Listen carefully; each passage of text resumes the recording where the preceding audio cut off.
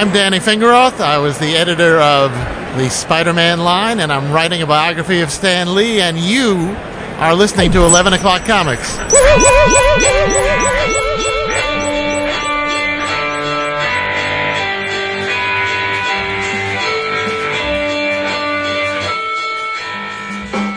Strong. Yep.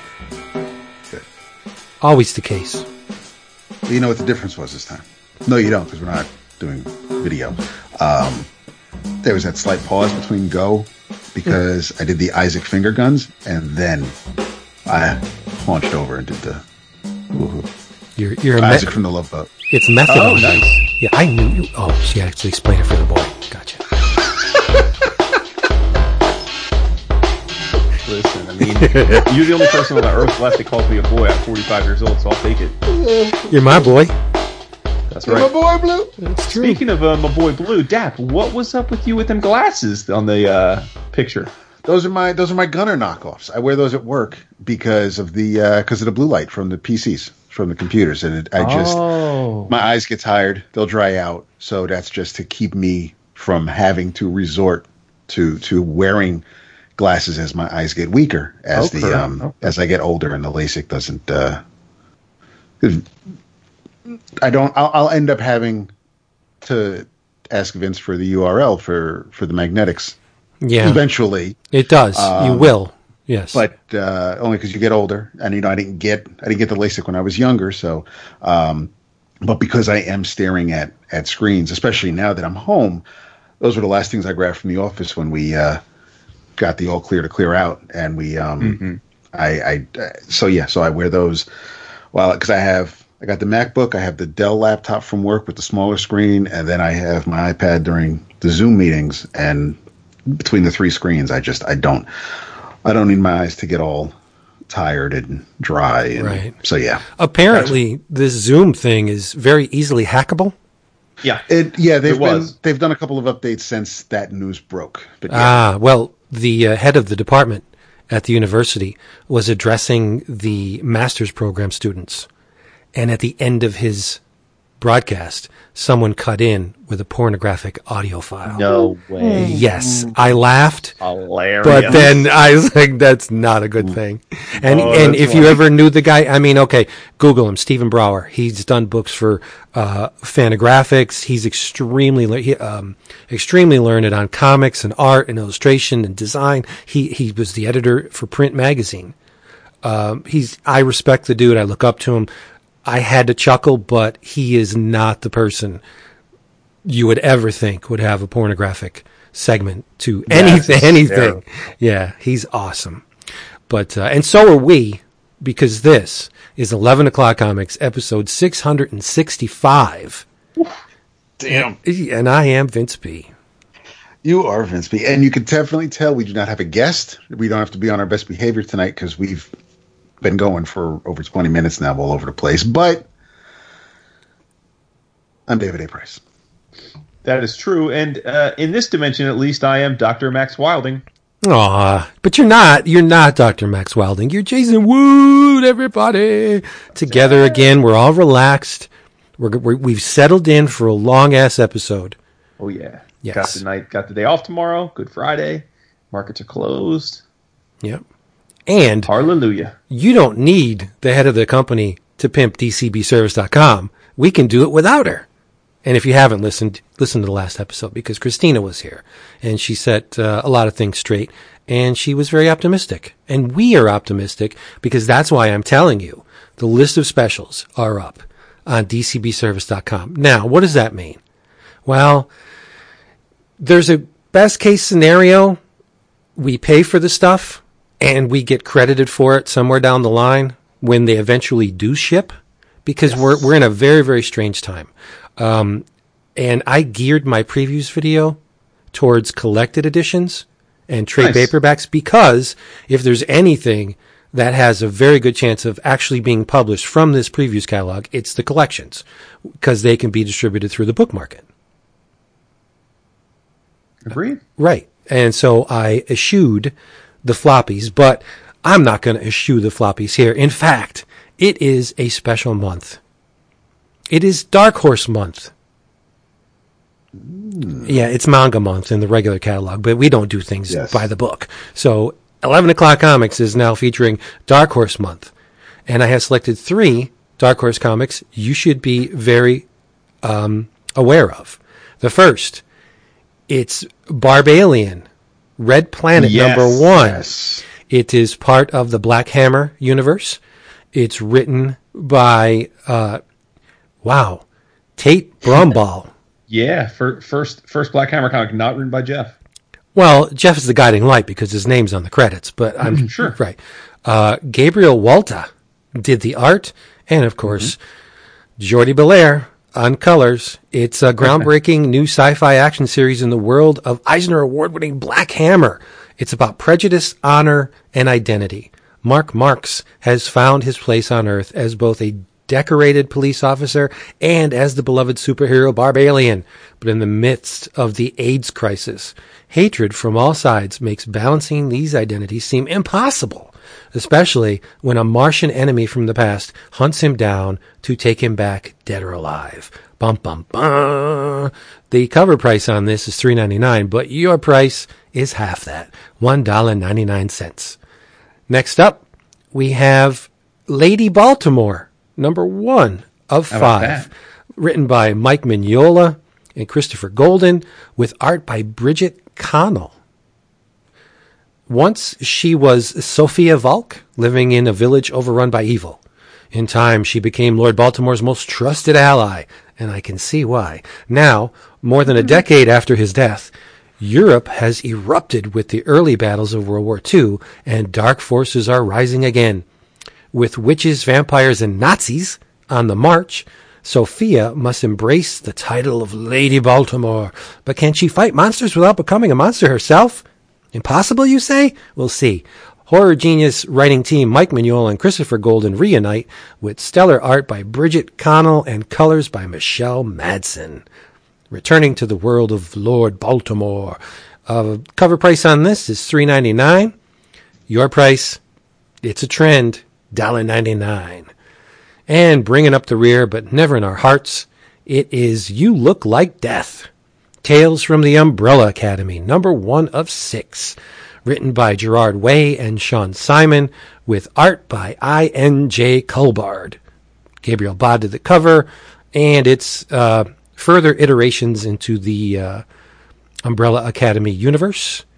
18-year-old Seance gets himself kicked out of the Umbrella Academy, and his allowance is discontinued by Hargreaves. He takes to a place where his ghoulish talents will be appreciated. Scranton? No. After a magical high on a vampire drug lord's stash, Klaus needs help and doesn't have siblings there to save him. Seance gets his own limited series from Gerard Way, Sean Simon, who did the True Lives of the Fabulous Killjoys. That's right. Yes. Regular price, $3.99. Your price, same as it ever was, $1.99. Now, DCBService.com does not mind late orders or order additions, and you get your books shipped all nice and safe and secure to the very door of your home. Ding dong. It's my books, yo. Go there. Gots to get them. Yes.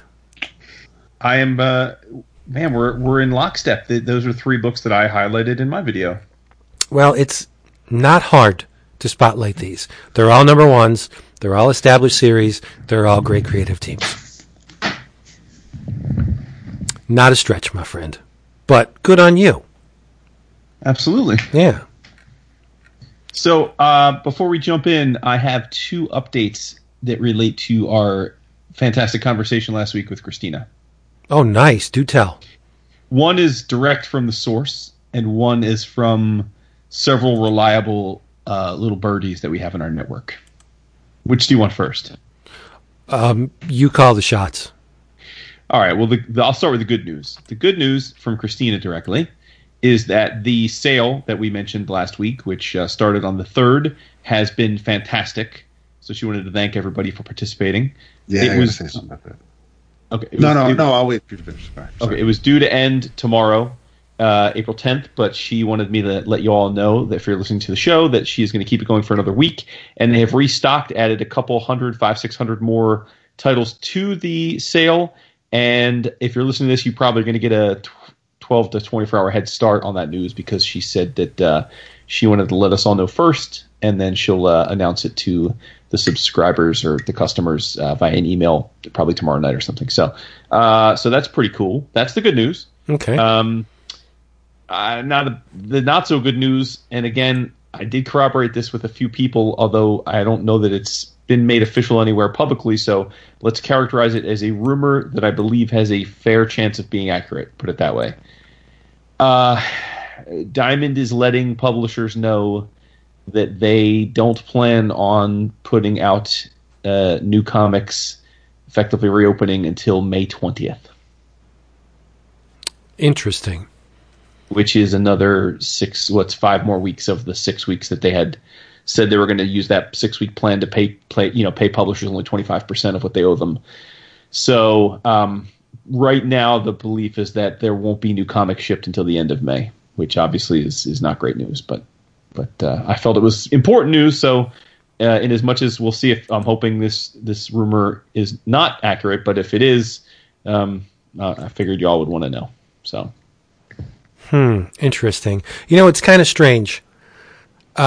I stopped the Transformers books.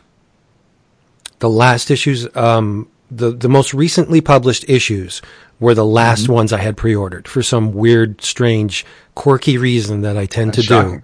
Yes. And now this thing hits, and we aren't going to see the ones I didn't pre-order because I had pre-order remorse. I was like, why didn't I pre-order those?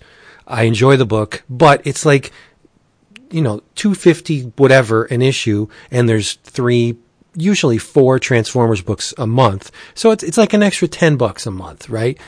And I'm thinking, are they really worth it? Yes, they are, but at the moment I didn't think so. And now these books are obviously going to be resolicited because you can't have a 2-month gap in between publishing and not resolicit the books. They have to be resolicited. Well, I don't know though, because if they accept these solicits, then they can get the money. I don't know. You could be right. Yeah, I'm not going to speculate. I don't know. Right. And another weird thing concerning IDW, I heard or I read that Teenage Mutant Ninja Turtles 105 is the last issue. They lost the license, or I don't know. No, they didn't lose the license. It's just that's the last issue of the current series for some reason. No, because 105 ends the current arc because 104. Exactly, 106 and 107 were solicited, but they ain't going to get. They were. They're not going to get printed, is what I read. It's stopping at 105. Then I cannot. Okay, well then it's not getting printed probably because of what's going on. I don't think they made the announcement before because they were solicited. Sophie's writing them. They're illustrated by someone else, but so they're still part of the story that she's telling.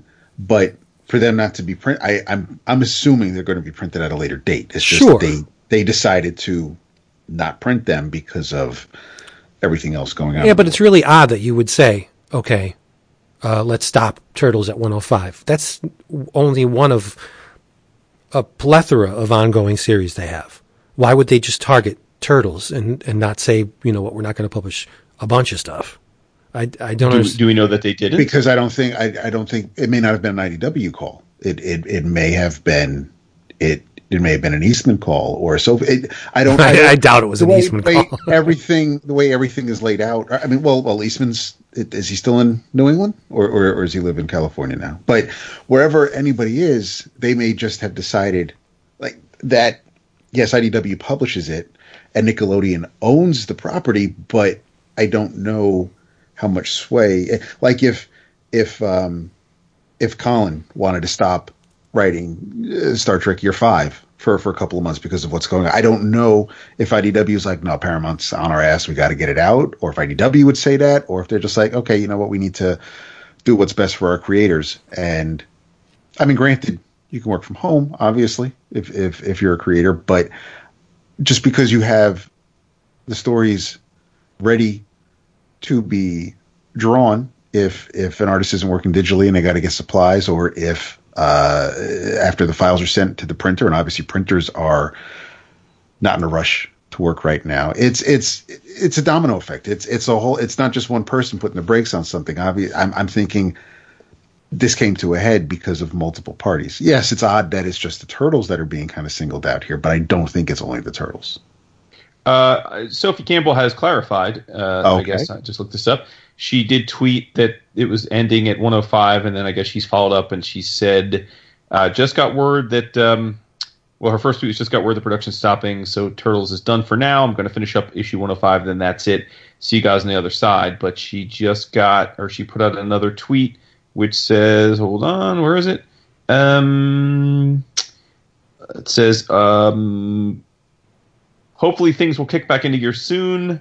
I've still got more Turtles to do. Okay, I guess my initial tweet about Turtles going on hiatus and IDW halting production came off like everything was canceled and over forever, but it's temporary, all caps, 3 exclamation points. Turtles will be back. I don't know when exactly, but it will. Okay. Cool. So I just think it's budget. I just think it's finance. I mean, most publishers are now cutting either all or a big chunk of what was on the slate. Right. So, I'm glad that the sale is extended, and I'm glad that items are being added. Unfortunately, I don't think that means anything. I mentioned to you guys on the Slack that the reason I haven't finished reading Black Hammer Justice League is because for some stupid ass reason I failed to order the 5th issue, and I noticed that when I was going through my order history, and as I'm going through things I may have missed, like the last issue of Adventure Time regular show was canceled, but the trade's out, so I don't know why the last issue was canceled or if it was just never reordered. So as I'm going through my order history to see what I'm missing, to see what I can take advantage of in the sale, the Terry Dodson variant for the 5th issue of Black Hammer Justice League was available, and I put it in my cart. And I put a couple other things in my cart, and then I start using the pull list feature to get the things that are solicited in April to add to my cart, and then I can finish making my order and as I get my previews video ready. And when I added the pull list items to my cart, a big old banner at the top of the checkout page or the order page, there were 2 items that were removed because they're no longer available, and one of them was Black Hammer Justice League. So even though I believe Christina said these items aren't shipping until the end of the month, if you've put them in your cart and you've paid for them, I'm guessing they're pulled off the shelf. So good for you. Someone got my copy of Black Hammer Justice League number 5. We'll see if it's maybe restocked. I doubt it. It's just something I'll be on the lookout for. But it's great news that it's going to be extended. Yeah, love you, but you're usually on top of things like that. If you put in-stock items in with an order, you're not going to get those in-stock items until that order ships. Right. No, I know that. Yeah. So the fact that it's a weird time and the stuff you were going to order may not ship at all, when do you get that stuff? You're still going to. She said if nothing, whatever the way she explained it last week, and I don't know if that means if you're a weekly customer, then you're getting it this week. But the way I remember Christina phrasing it was that at the end of the month, if they don't have anything from April to ship to you, whatever you order during this sale will be shipped to you in lieu of your April books. Gotcha. So yes, it's great. However many copies they had, they were all purchased because someone checked them out. I didn't check them out yet. They were just in my cart. So someone checked them out, whether they're ready to be packed and shipped out at the end of the month, or they were weekly or bi-weekly customers that ordered them. Someone's getting them, and that's great. It ain't me. It's fine. But it's I was more surprised to see that, like, the one thing I was kind of looking forward to that I was like, oh, cool, I missed that, and I'm going to get it now, and it was swiped. But you're right. Yes, if it's an in-stock item and you don't know when you're going to add your April order to it, you're still going to get the in-stock stuff because you don't know when you're going to get the April stuff. That's the way I understood. Right. All right, we got stuff to talk about. Do we have any thank yous before we... I don't think so. How about we just thank them all for listening during, during these trying times? Yeah. And glad you're around. Keep it that way. Absolutely. We all read something. We all read a couple things. Yeah, well, one of the things we all read. Jason, you did finish it, yes? Yeah, absolutely, I did. Okay. Yeah. It's a little series collected in hardcover form by DC called Batman Universe by Brian Michael Bendis, art by Nick Darrington and Dave Stewart. And I did not know this because I didn't look at the back cover because that dust jacket was quickly removed from the book. And the cover is a million times better underneath. It's a printed cover with gloss coat. It's an amazing shot. Wraparound. And it's actually, yes, it's a wraparound, but it's a vertical wraparound that is printed horizontally. So if you want to see the whole thing, you got to open it up and, look at the majesty of the image. It's an awesome, awesome image. It was originally printed in the Walmart Batman Giants, right? Yes. Yeah. And it threw a loop to me because I was looking for the issues, and I'm like, wait a minute, this is 12 issues because in the book there's 12 parts to the story. So as I'm reading, I'm not counting pages. I'm thinking, okay, it must have been 12 issues, but it's not. It was only 6 issues, as printed in the single issues, not counting the Batman Giants because they were printed in 2 formats. And now they've collected it all, so you don't have to worry about any of that. They've collected it all in a beautiful hardcover with non-glare paper. Thank you, DC. It's a toothy, matte finish paper. It's beautiful. And I'm especially appreciative of it because, and I'm going to come out of the box swinging, I think it's a visual masterpiece. Yes. Yeah. It is Darwin Cook New Frontier level. Yes. And that's not an exaggeration. No, I agree with you. Yeah, I think it is one of the best Batman stories I've seen in a long stretch. It's boss level. It's so beautifully done. Yeah. I had zero intentions of reading this. It was not anywhere on my radar until you both said let's collabo on it, and I can't thank you enough because this is as pretty a Batman story as I've ever read. Yes, I totally agree. Story wise, the story it's an afterthought. It's basically in the chain of command on what makes this book special. Nick Darrington is number 1, Dave Stewart's number 2, and Bendis would be 3 because I think the story is negligible. What little story there is there. It's just an excuse to have Batman traipse around to different locations, meeting up with different DC heroes. And insert Ginny Hex from another book that Bendis is working on into the storyline. I thought the story was ridiculous. Actually, this is her first appearance. Which later panned out in Young Justice. So he was planning. Because this trunk, absolutely. I mean, the trunk that she that is introduced with her in this story is the trunk she's traveling with the first issue of Young Justice. So yes, but it's because of the weird-ish publishing schedule with this. It was serialized and it was reprinted in 6 issues and then the hardcover. But of course, Young Justice came out before Batman Universe. It's, when you get the Overstreet guide, you're going to have to figure out which is her first appearance. But yeah, she was there first, and so it's not like, here's Bendis trying to shoehorn one of his Young Justice characters into this book. It's more the other way around. But he was still planning for the future.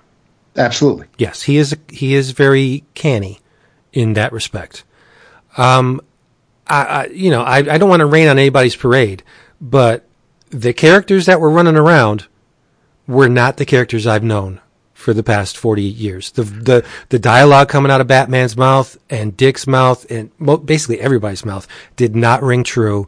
It's hokey. It's that typical Bendis, I'm more hip than I think I am dialogue. I just thought the story was an afterthought. It was basically a way to get Nick Darrington to draw dinosaurs and Thanagarians and Green Lantern Corps, which, good. I mean, he's smart. If Bendis was sided with a guy with this as strong as Nick Darrington, you're going to play to his strengths. You're going to give him fantastic things to draw. But big picture, I thought the story was extremely weak. That's just my take. Yeah, I mean, full disclosure, I just read this today, so I haven't had a lot of time to ruminate on it. I definitely think the story is highly forgettable. So for those that gasped when I compared this to New Frontier, let me be clear. I meant visually. Right. It's that level good. I'm with. I don't know that I'm going to be with you in the sense that like I'm going to have a lot of negative to say about it, but I did think the story was very much a vessel for having a chance to have Darrington show off his stuff in lots of cool places in the DCU. Yeah, it was a means to an end, and rightly so. If you're teamed with a boss like Darrington, you're going to play to his strengths. It's just smart creating, right? But I'm not going to go through and cite dialogue. I don't want to be that guy. But the words did not ring true out of any of these characters' mouths. And Bendis obviously did not do his research, because if you're going to use a White Lantern ring, at least research it. Okay? The mythology surrounding the White Lantern ring is nothing as appears in this book. That's all I'm saying.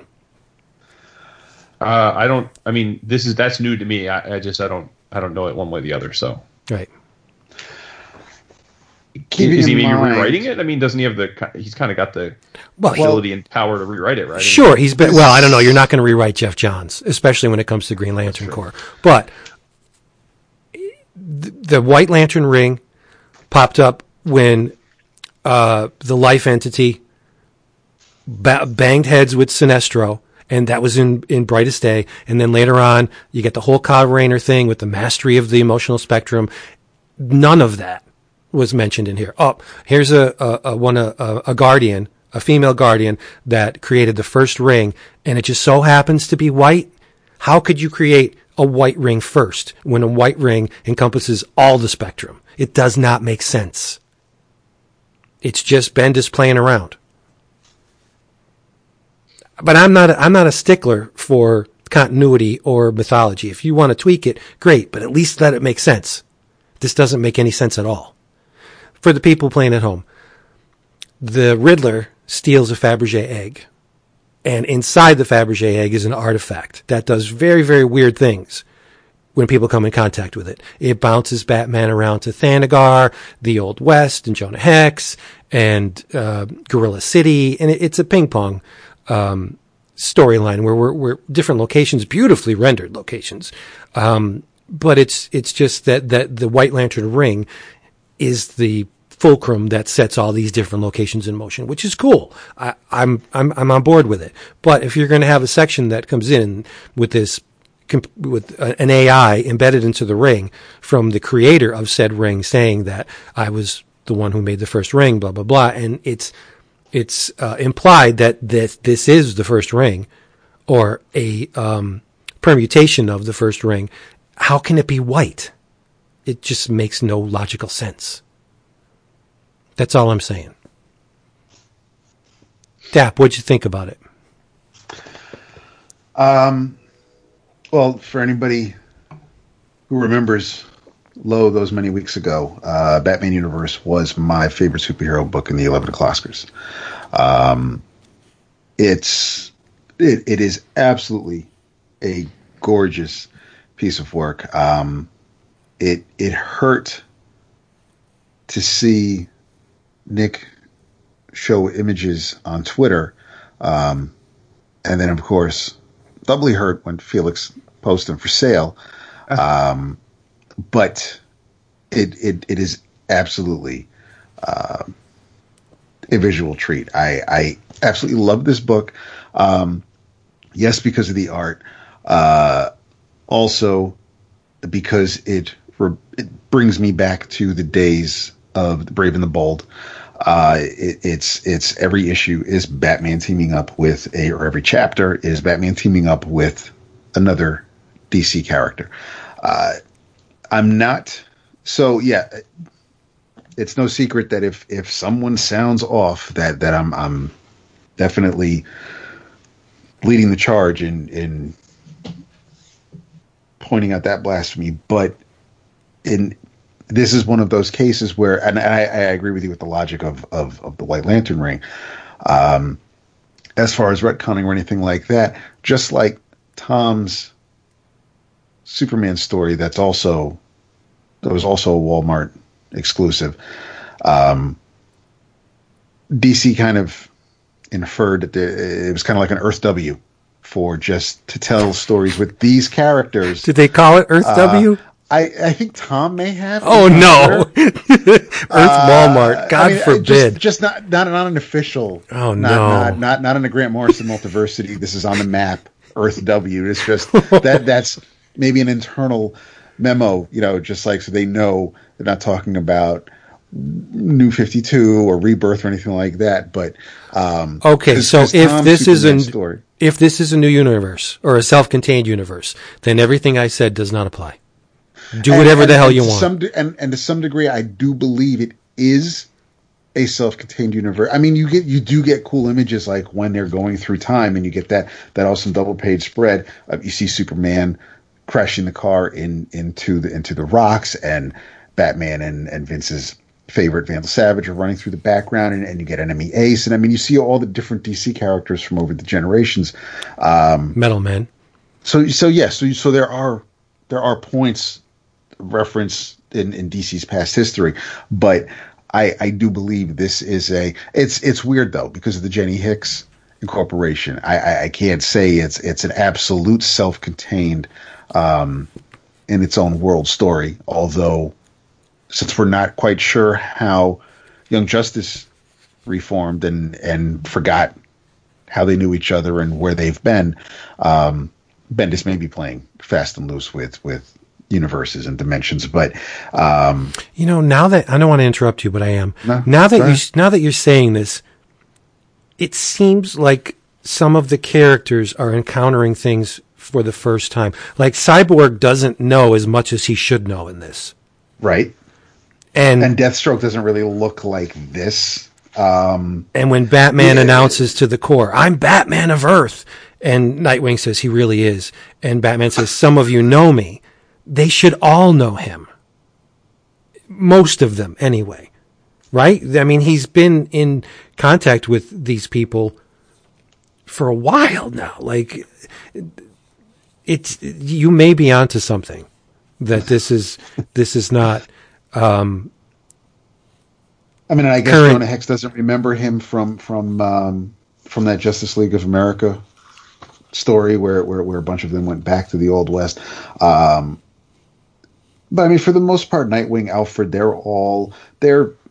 I mean, Dick seems a lot more like Tim. Peter Parker-y in this than he does in other, well, definitely in most recent stories. But I've never known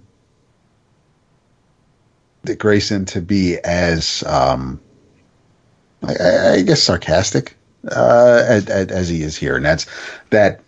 We can say that's a Bendis thing. But yeah, I mean, it's the way the characters are. Some of the characters' looks, except for Riddler with that stupid chest scar, but you have you do have characters who are as if they were meeting one another for the first time. The conversation, the exchange between Batman and Green Arrow is maybe not the kind of exchange that you'd see them having these days, or even pre-New 52. But that's partly why I enjoy it as much as I do, because I'm kind of in the mindset where this is its own thing. So I'm not, because it has nothing to do with Tom's Batman, just like Tom's Superman story didn't have anything to do with what Bendis or Tomasi was doing with the character. And it doesn't feel like anything that was going on in Detective Comics. So it's just it was a Walmart comic book story. It was an anthology book. This was the main news story with a bunch of reprints and extra stories, and it was designed to, it wasn't necessarily meant for the target audience that is buying everything at the comic shop. It's if you see it at Walmart and you're online, great, get it, because it's not like even this story kicked off. This didn't start until like the third issue of the Batman Giant. So it's not like they were banking on, Bendis is doing a new Batman story, a new Batman book. It was a 8 or 12 page story in each issue. So when I just take it for the story that's between these two nicely drawn covers, that's my takeaway as a self-contained done in one story. I have no problem with the tweaking to DC's lore that Bendis is doing with this. Yes, again, the logic with the Lantern Ring, notwithstanding everything else on the page, everything else in the story, even the dialogue isn't cringeworthy, but even though not everybody kind of sounds the way they normally would, all of that tied in a nice little bow. I don't, and I'm not saying you're finding it offensive. I have no problem with what they're doing in this. No, because of my take on how I think it's presented. I don't find the dialogue offensive. It just pulls me right out of the story. Sure, no, I get immediately. That happens to me. That happens to me all the time. So yeah, it's I think it's Bendis trying to be hip.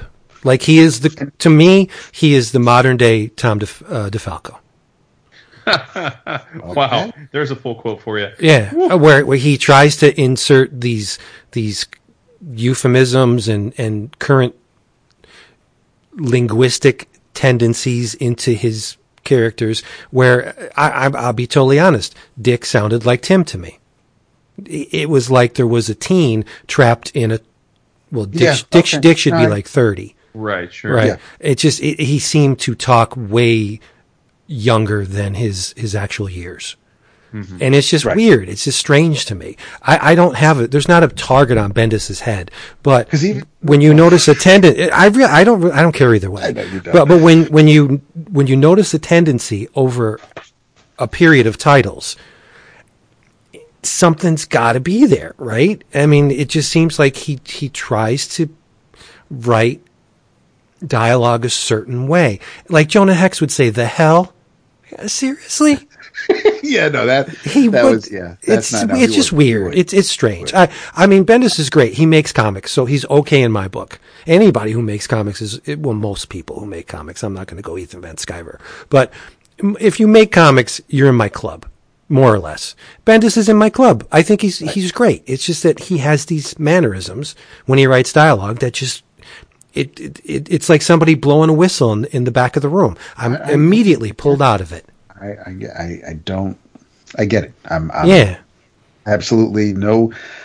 Because Lord knows, I've said it on the show when someone just isn't a right fit for a character, on how I feel based on all the years I've been reading certain characters. Exactly. That doesn't make sense. And, this isn't like Superior Spider-Man where Peter Parker sounds different because it's Otto talking for him. He's now Peter.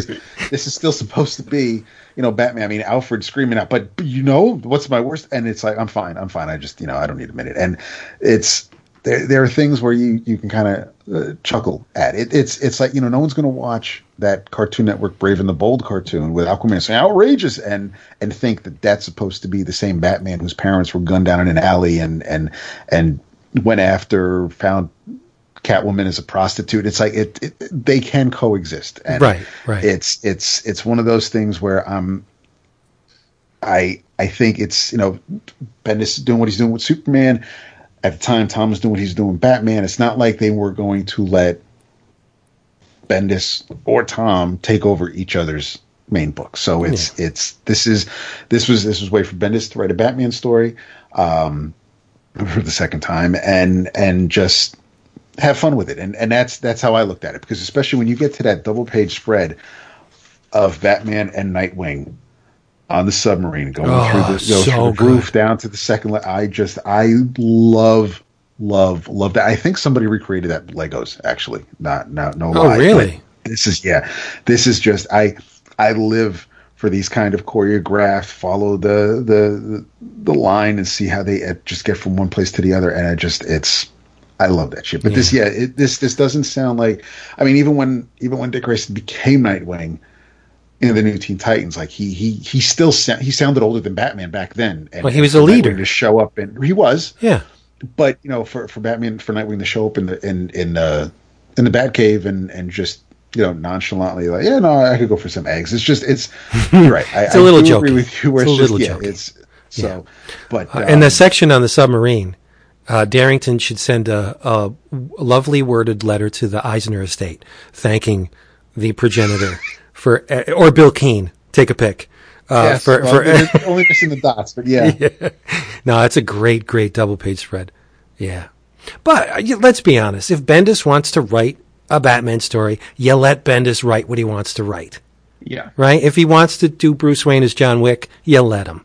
Because, he's Bendis. I totally agree with it. And long story short, it's a fun book. It's not a great Batman story. It's a fun Batman story that just so happens to be illustrated by a man who has produced a top 10 visual Batman story. Yeah, I mean, it's the thing. I mean, for me, it's like you talk about the seminal works. There are the works that get the absolutes or whatever in the Batmans. And, for people a little bit younger than us, Hush is definitely one of those books that they hold and I think Hush is an absolutely forgettable story. Yeah. But I think, again, as you were saying with Darrington, Hush to me was a chance for Jim Lee, because he's Jim Lee, to get to draw Batman versus everybody he wanted to draw, and partnered up with everybody he wanted to be partnered up with.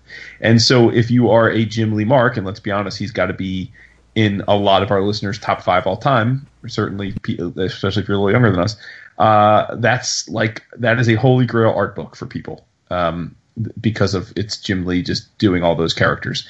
Now Darrington, I'm not going to imply Darrington has anywhere near the cachet of Jim, historically speaking, but this just strikes me as I will remember this book as the opportunity that Nick Darrington got to show off his chops. And the thing is you said it, it's not just the panel by panel, which is beautiful. I mean, his line is beautiful. But the splashes with the fight scenes, that is just great stuff. I mean, I hadn't read this when his art was on sale at Felix, but I would love to be able to go back in time and see some of those pages in their original form, just to see what they look like now, because I wasn't focused on it then. But man, oh man, Darrington is ridiculous, and he's we're going to see a lot more of him over his career, so that's exciting too. That this is the kind of level he can achieve when he's working on a project that he's into. So yeah, he was wonderful on Doom Patrol. Yeah, but let's be honest, how many people read that book? Right. Sure. This is the chance for him.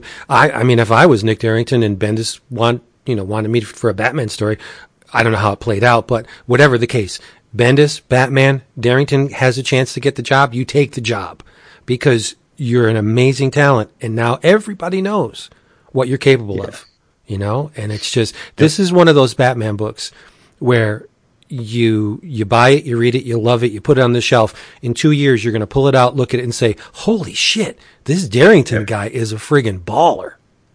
Like, he's masterclass. I don't want to blow his head up, but I mean, I was aghast at some of these panels. And the progression, like when Batman and Jonah Hex are doing their thing, the multi-panel, I don't know how many panels are per page, but there's a bunch of them. The 2 pages where it's just a blizzard of panels. It's master level. It's just great stuff. Great with a capital G. Like we say everything's great, or it was a great book. This is truly a great visual book. Mm-hmm. Yeah. And it's only $14 and change at InStock. It's so silly.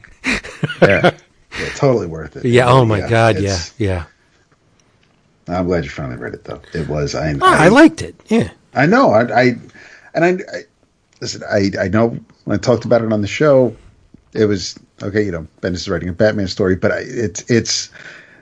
I also didn't want to give away everything. I mean, I could talk about how great Darrington does in this story, but until you actually see it for yourself, words fail. Yeah. Exactly. So for it to be available as in a collection and at a great price when it was originally solicited, I think it was half off, and it's something that I think it's one of those things where if someone's like, I need to fill up my cart, or I'm looking for something that I haven't read, what do you recommend? Whether it's a Batman story or not, it's just like I want something fun.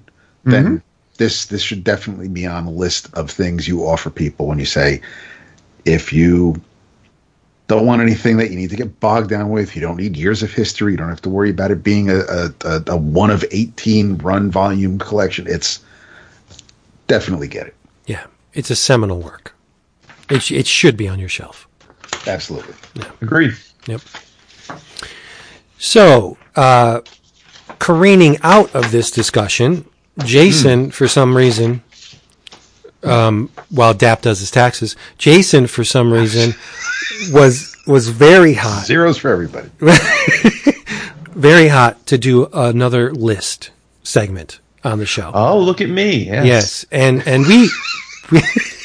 we agreed with him. We said, hey, lists are always fun. Who doesn't love lists? So he's like, come on, come up with a list. And I said, all right. Listy like a titty. How about we do this? We're spotlighting a Batman team up book. Why don't we do our top 5 favorite pairings within the big 2? Now, that could be anything. That could be romantic pairings, superhero pairings, as I'm maybe burying the lead for someone, yearly pairings like the JLA, JSA, whatever the big 2 had a tendency to pit 2 characters together in whatever aspect. What is our top 5 pairings? And so we're going to run with it.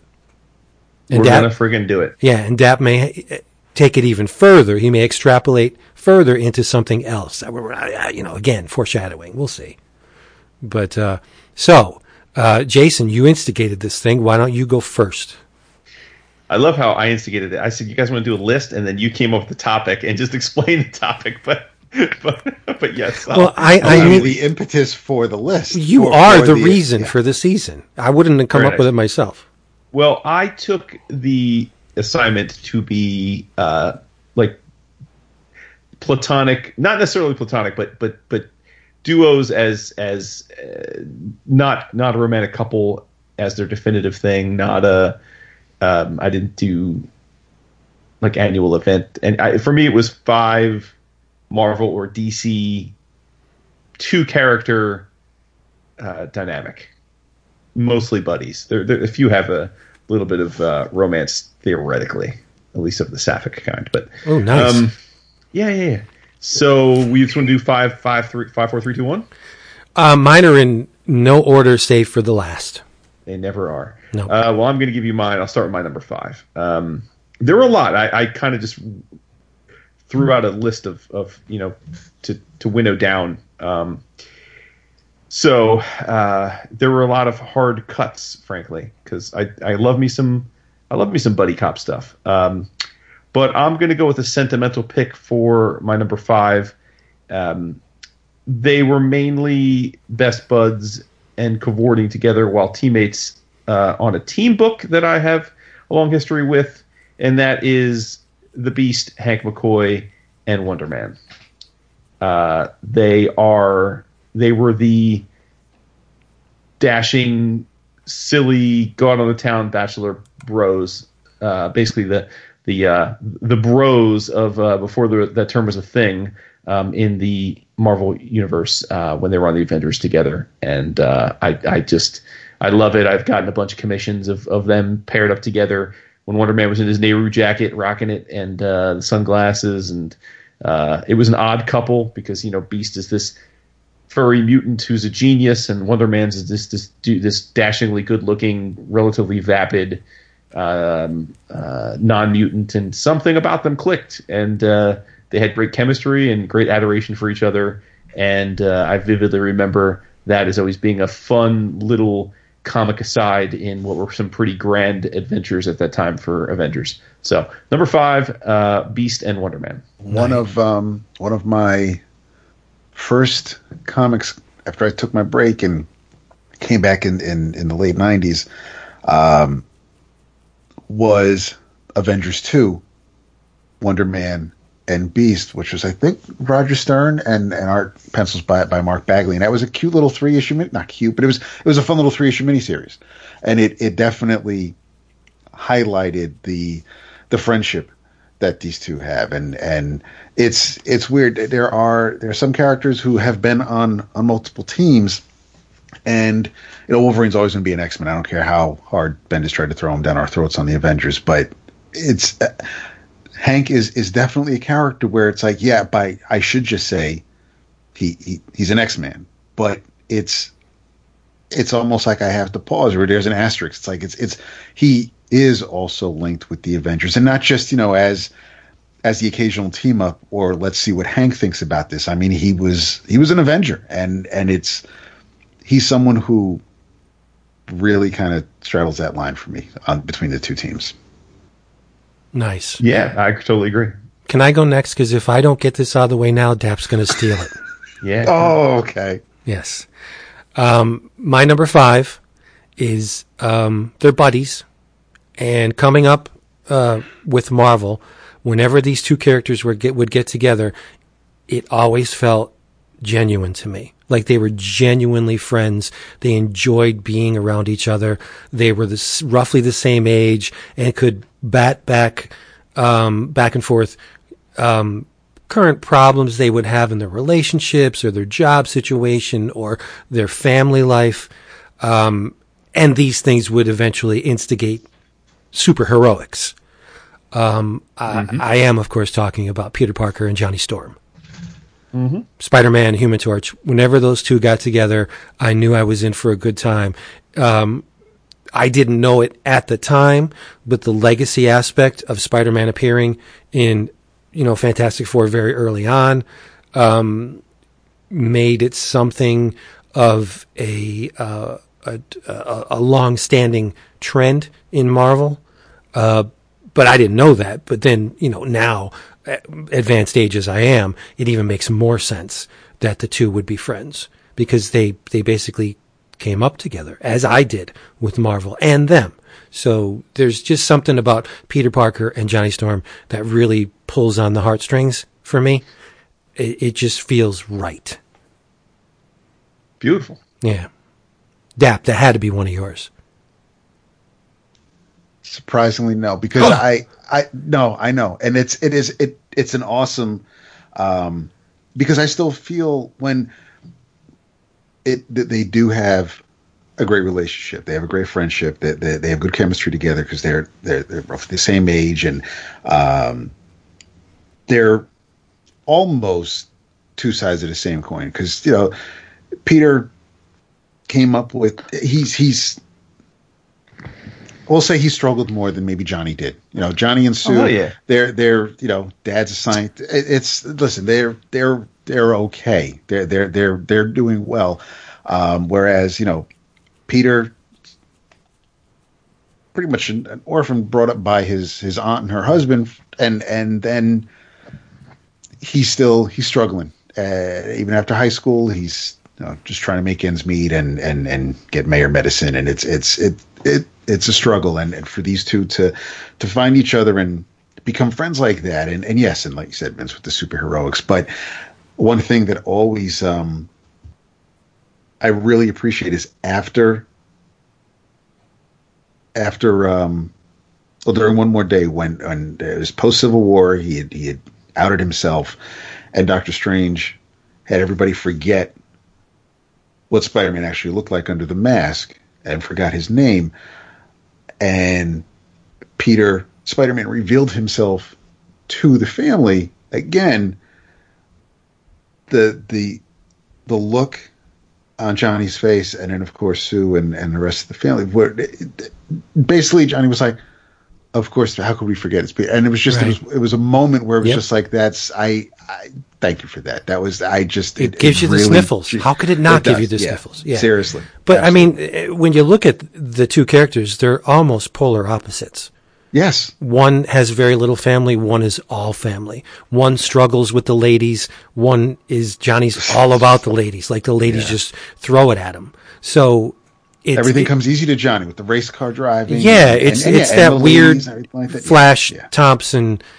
But he's not the bully. He's not Right. rubbing Peter's face in Right. it. It's just, I mean, they'll give each other the jokes, but it's like, and one, no pun intended. One could be a hothead, maybe fly off the handle. Whereas, Peter's obviously more reserved and thinks about the long game, and he's got the whole Rube Goldberg thing going on in his head because he needs to know if he does that to Craven, is that going to make Rhino run into Scorpion? So it's there isn't so much long-term planning with Johnny as there is with Peter, but they do work so well together. Yes, they do. Okay.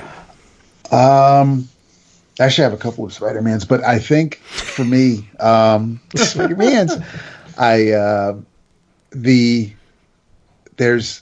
when I thought about pairings, I didn't just think about, yes, I did think about characters who I think work really well together and stories I like to read when they're together, but I thought about a couple of different specific stories featuring characters.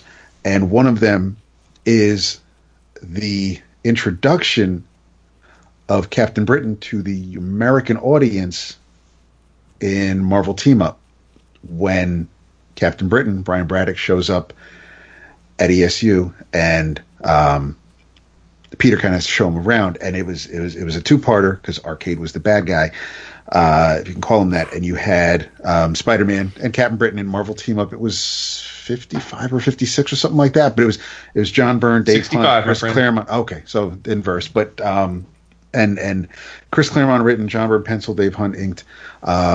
Story whole big with Murder World. I read the first part of that story. I don't know how many times. I owned it. I'd loved it. I beat the hell out of that, and I eventually finally read the second part.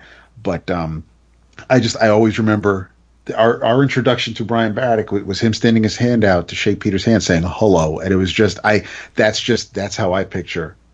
As great as I love to see Alan Davis draw Captain Britain with the huge broad shoulders and the jaw, that the blonde hair showing up over the full face mask and kind of a little bit more slender the way John Byrne drew him, and just that's with the fucking scepter. That's kind of how I envision Captain Britain mostly, and then I have to kind of realize the whole Excalibur run, and it brings me back down. But that's one of my.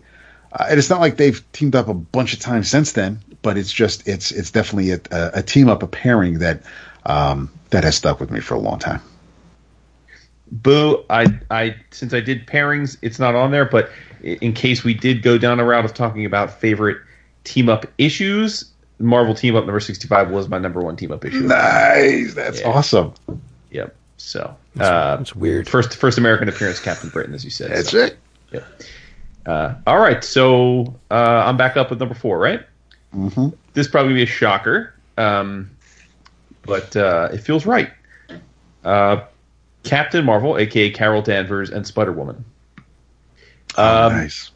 They're two of the Marvel the heroines who I have always liked quite a bit. I own complete runs of both of their OG series from back in the day.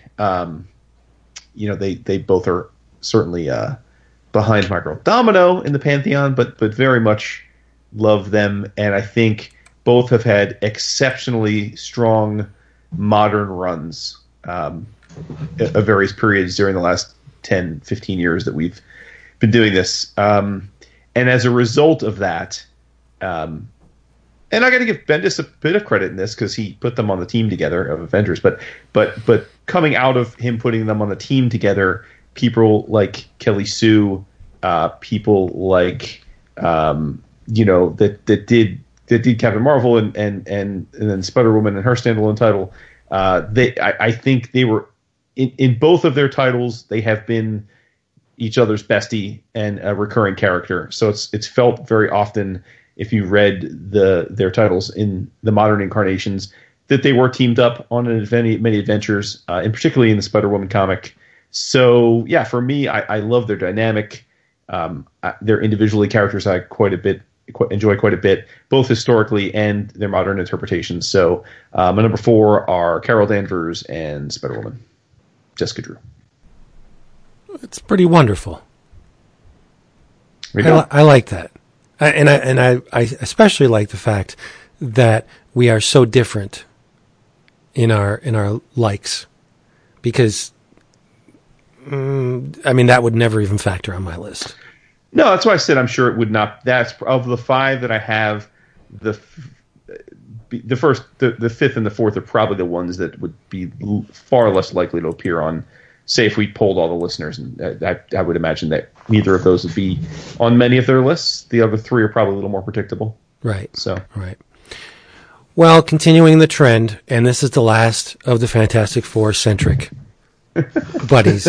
My number 4 is Ben Grimm and Johnny Storm. That's a great one. Yeah, that just missed the cut for me. Yeah, I don't think I have to explain it. If you've ever read a Fantastic Four book, you know the love these two characters have for each other. And the way they display said love is more often than not abrasive towards each other. So it's just it's a wonderful, their family, their friends. It's, I don't really need to embellish. Yeah. All right. Diggity dat. I am going to go with something a little more recent, and that would be Superboy and Robin. Jonathan had to have the Super Sons. You had to have it on there. Had to have it on there.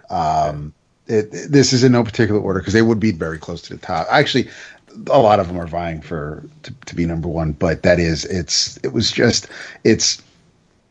fantastic. Just pairing of the younger version of their dads, but the way Tomasi and Gleason, and of course Jimenez drew it, but they were fun. They were because John's new at this, and he is a little naive in some respects, and of course looks up to Damian because Damian's been doing this for a minute and is experienced and has is more intelligent, we'll say, as far as a tactician and an experienced fighter, but as even though he's not entirely human, he definitely was the more human of the two characters, and it was just the way the stories played out, and because Damian acts a hell of a lot older than he is, and for John to bring him down and kind of have him look around, smell the flowers a little bit, it was a book that made me, it was a team up that made me give a crap about Damian Wayne for once. But it was it was a great package with the stories that Tomasi and Gleason were telling, and of course the way Jimenez was drawing it. But yeah, I thought it was a great book. I was sad to see it end, but it is an awesome looking collection on my shelf, and I will revisit it every so often. No doubt about it. Nice. My number 3 is the only DC entry for me, and that is I hinted at a little Sappos, and that is Harley Quinn and Poison Ivy. You all know I worship at the altar of Jimmy and Amanda's run on Harley and all the adjunct people that were involved in their many year run on Harley. And I also loved their Power Girl, and I loved when all of those three, when Power Girl and Harley and Poison Ivy interacted, which was often. But of those characters, I think the one pairing that's more timeless is the Harley and Ivy, because they are friends with benefits. Poison Ivy is unabashedly in love with Harley, and Harley's more of a devil may care, right? She's DTF when they feel like it, but she's also into other things and doesn't think of Poison Ivy as like her true love per se. I when I think of team ups, I always was that Harley run with them made me smile every time I read an issue. And when I think of that run, I just think of those two as being a duo that I'd love to see brought back to life at some point somehow together, whether it be on the new DC cartoon, which I know there's been a little bit of that already, but on a more frequent basis, or maybe on the next. There's some hints that that'll happen in this next Margot Robbie sequel that we're going to have, I'm sure. But either way, yeah, Harley and Ivy. The Harley cartoon returned last Friday. It did. The second season, yeah. Oh, damn, I'm way behind. I'm like halfway through the first season. Oh, right, first season was great. Cool. Vince? Yes, sir. Next. This one's a little strange because, it's very weird. It doesn't happen very often. And more often than not, the future storylines featuring this character has her paired with Superman. Frank Miller did it. They used the Uberman, the Superman, paired with Wonder Woman as the pinnacle of God and human evolution, and they always pair Superman and Wonder Woman together. But for my money, I love to see Batman and Wonder Woman. Oh, okay. Nice. Yeah, the Obsidian Age. I love that run when Wonder Woman's nursing Batman back to health, and there's that romantic / sexual tension between the two of them. I think Wonder Woman was made for Bruce. And that's why I love in the movies, the current DC movies, how there's an attraction between the two of them. You know, Bruce is the warrior where Clark is the Boy Scout. I don't think the Boy Scout should be paired with a woman like Diana, who's a straight, flat-out warrior. I mean, she's a merciless killer when she has to be. I think that's more in tune with Batman, and I just love the interplay between Batman and Wonder Woman. So that's my number 3. Okay. It's just this goofy, I guess you can call it the romantic in me wants to see Bruce and Wonder Woman together, and Diana. And they are more of they're kind of cut from the same cloth. A lot more. I mean, yeah, you would, you expect to see the two beacons of light in most cases, the Superman and Wonder Woman together, but it does make sense for. But I mean, it wasn't until really Perez that she was kind of. They were honing in on the whole warrior princess aspect of it, because before that it was the Super Friends and everything else, and she wasn't.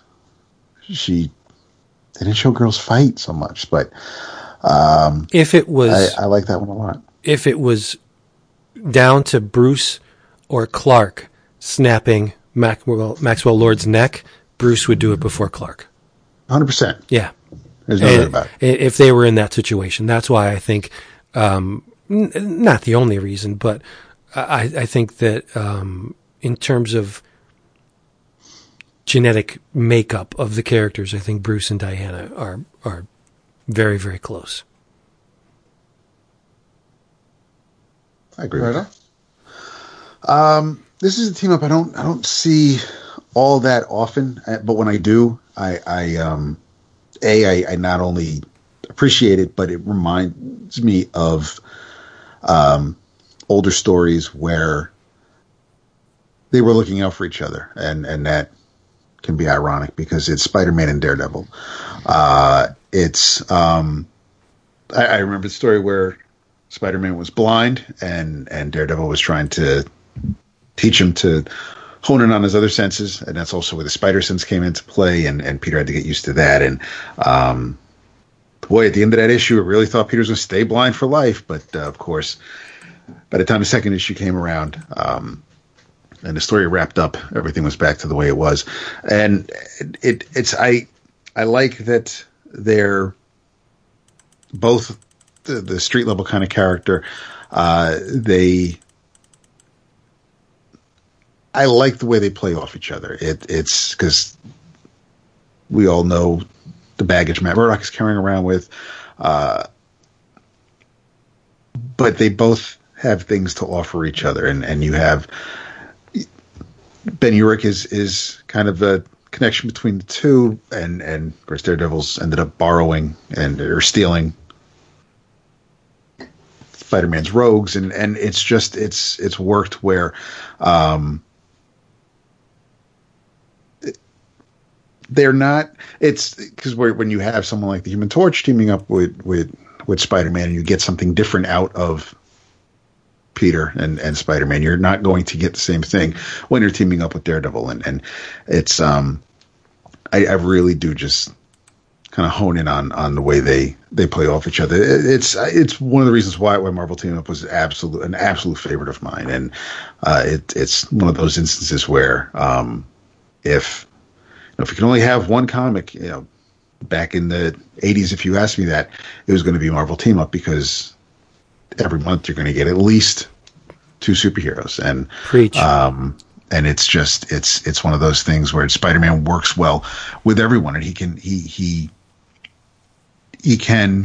roll with the punches. He understands what's happening, so that if he knows if he's about to take on Dr. Doom, he knows that the game plan with Black Widow is going to be a hell of a lot different than it would be with the Thing, or with Daredevil, or with Captain America. So I just think that knowing as stiff and rigid Daredevil is, that not the obviously Matt Murdock's a little older than Peter Parker, but I think Spidey's got the experience over him when it comes to the superheroics, and whereas even though I treat them both as street level characters, where they're operating out of shows that they're not interchangeable. You can't just have Daredevil take over for Spider-Man and start swinging around Manhattan. It's just they're not interchangeable. But when you pair them up together and have them work out a problem, I think it kind of takes I was going to say talented may be. It takes a special kind of writer to be able to tell a story with those two, because it's not a Captain America and Bucky kind of situation, or Captain America and Falcon, where you can kind of throw them in any sort of situation and any superhero will do to save the day. If you're going to put Spider-Man and Daredevil in something, it's kind of catered to what they can do, and kind of so it's more of a unique pairing, and one that I kind of look forward to when we rarely, few and far between times we get them. Nice, yeah. I mean, not surprising given your affinity for both characters. All right, my number 2 is one that probably not a surprise: Power Man and Iron Fist. Mm-hmm. That's a book that was at its heights when I was first getting into comics, as much as it was at its heights. It's a book that we got an amazing resurrection of, thanks to Sanford and David Walker a few years back. One that I own a shit ton of pages from. I liked it that much. But I just think that there's just something neat. It's just so comic booky, because it is at its heart a story of opposites attracting, right? It's this, Luke Cage is this black guy from the streets that had a rough childhood, that it is really only interested in protecting the people in his community, and then you have this rich white dude who's lived the life of absurd 0.1% opulence, and then found through spirituality a new purpose. And there's nothing about them that should make them teammates, much less best friends, except for the fact that they're teammates and best friends, because their commonality is based on their innate nature to be good people and want to do good for others. And again, it's so comic booky, and I understand it's cliche, but I also think that there's a wonder to it that it's so hard to believe that kind of thing can happen in the real world. I adore the idea of it. And then at the heart of it, they're I think visually also, it was so well designed. They're visually complementary, and they have kick-ass powers too. So I very much enjoy them, and I'm always happy when they're at the forefront of the Marvel U, and they've gone long periods of time where they've been relatively unimportant in the grand scheme, but luckily they've been at the forefront for a while now, and certainly their prominent role in the Netflix Marvel series helped a lot with that. That is a great one. If we went beyond 6, if we were doing a top 10, they absolutely would be on there. It bummed me out when it was it was bi-monthly because of sales, but it was a long ass time between issues in the 80s, and you had guys like Ernie Chan drawing the characters, and then you had Jim Owsley writing it with Mark Bright on pencils, and supporting characters like Turk, and you had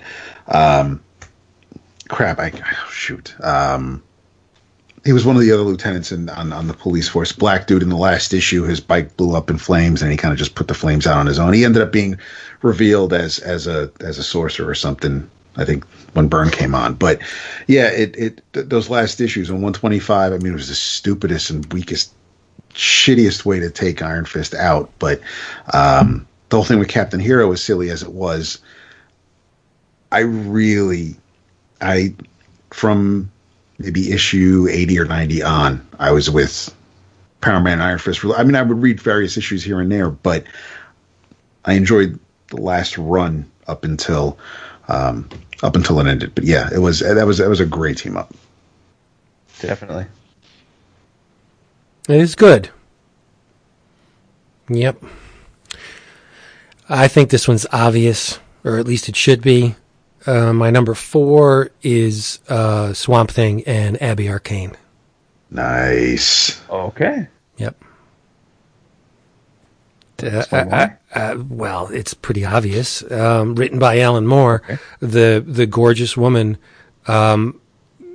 moderately intelligent, that fell in love with a plant, and just the way that Moore fleshed out that relationship and pushed it into psychedelic realms.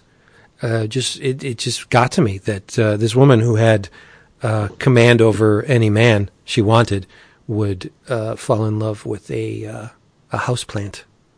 Yeah. Just it was a neat little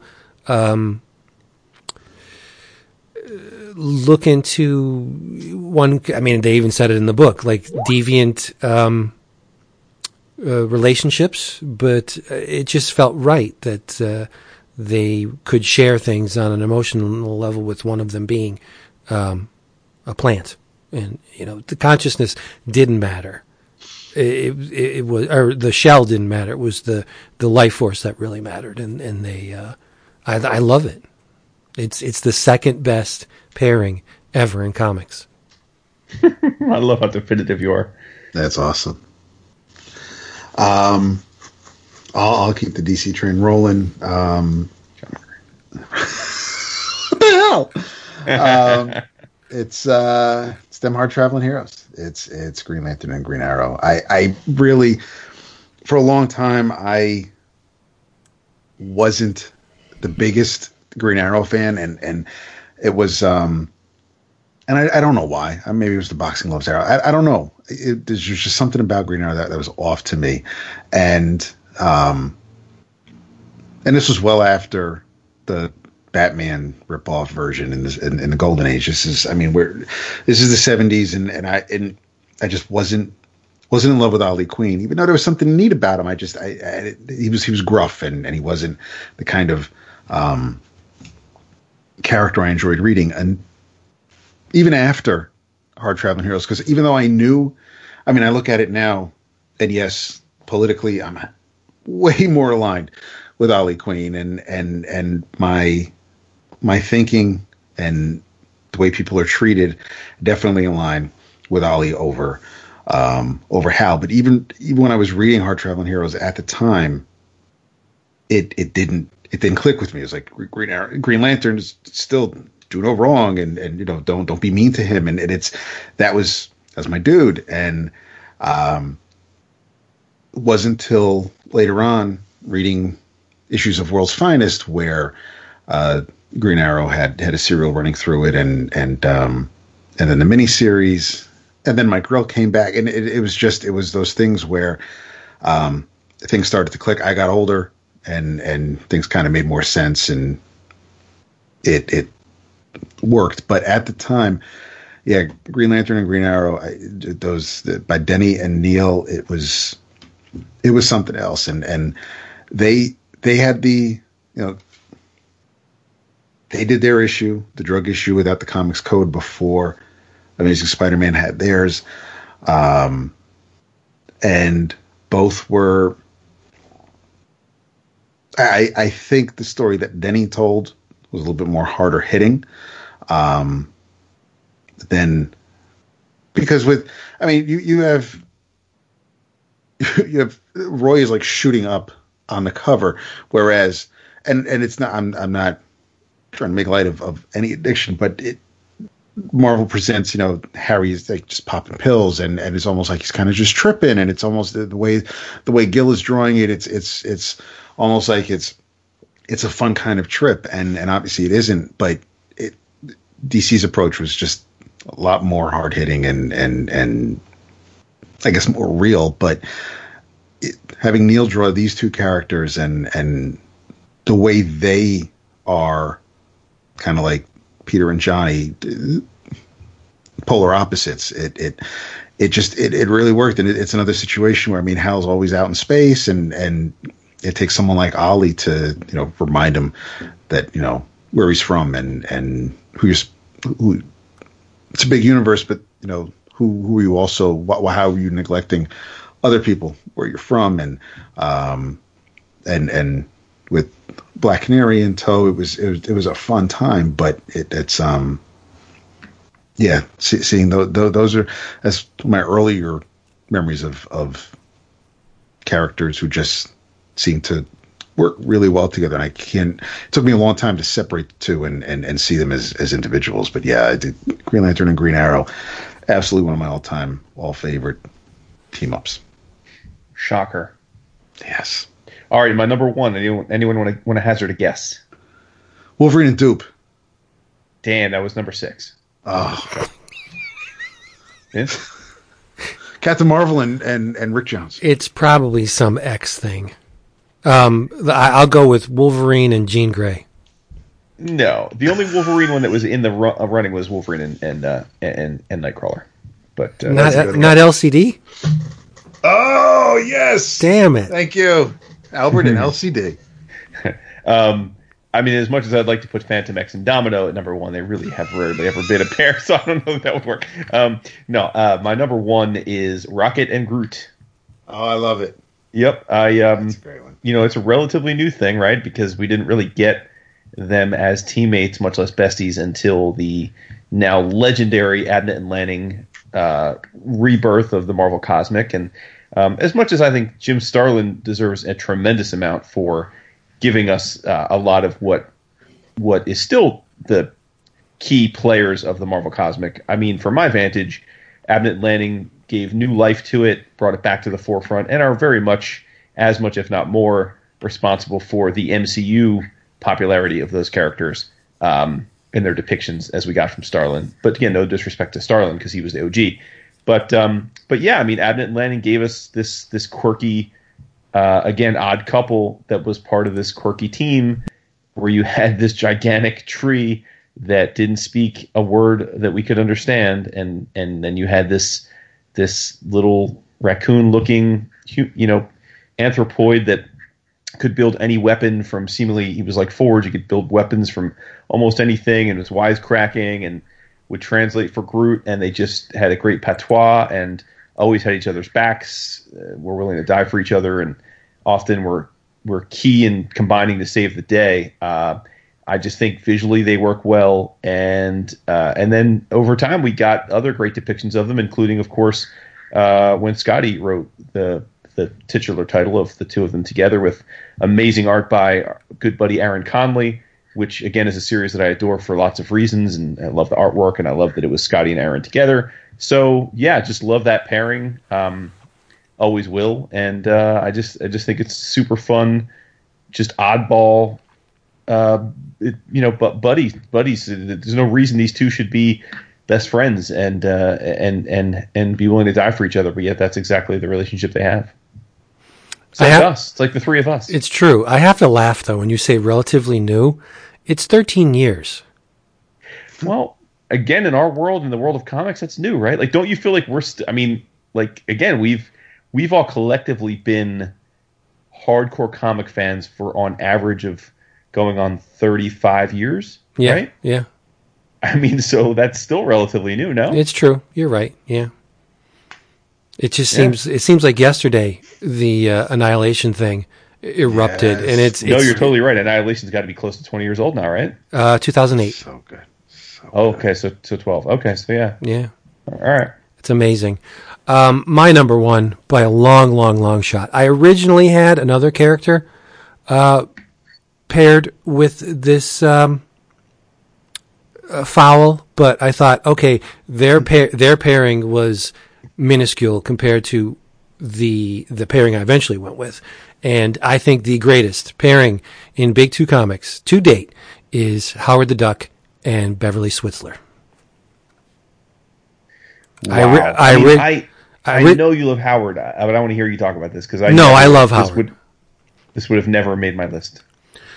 Well, I originally went with Howard and Man-Thing, and I was like, okay, that I wouldn't have been surprised by. But Man-Thing was the instigating factor in Howard. And it didn't last. I mean, yes, there were the giant size issues, and for the most part, it's like a drop in the Howard bucket. It was just a thing that got him into our universe, as memorable as it may be. But the Howard and Beverly relationship, as written by Gerber, is flat out the best to me pairing, for a lot of the same reasons as Abby and Swamp Thing. But you have a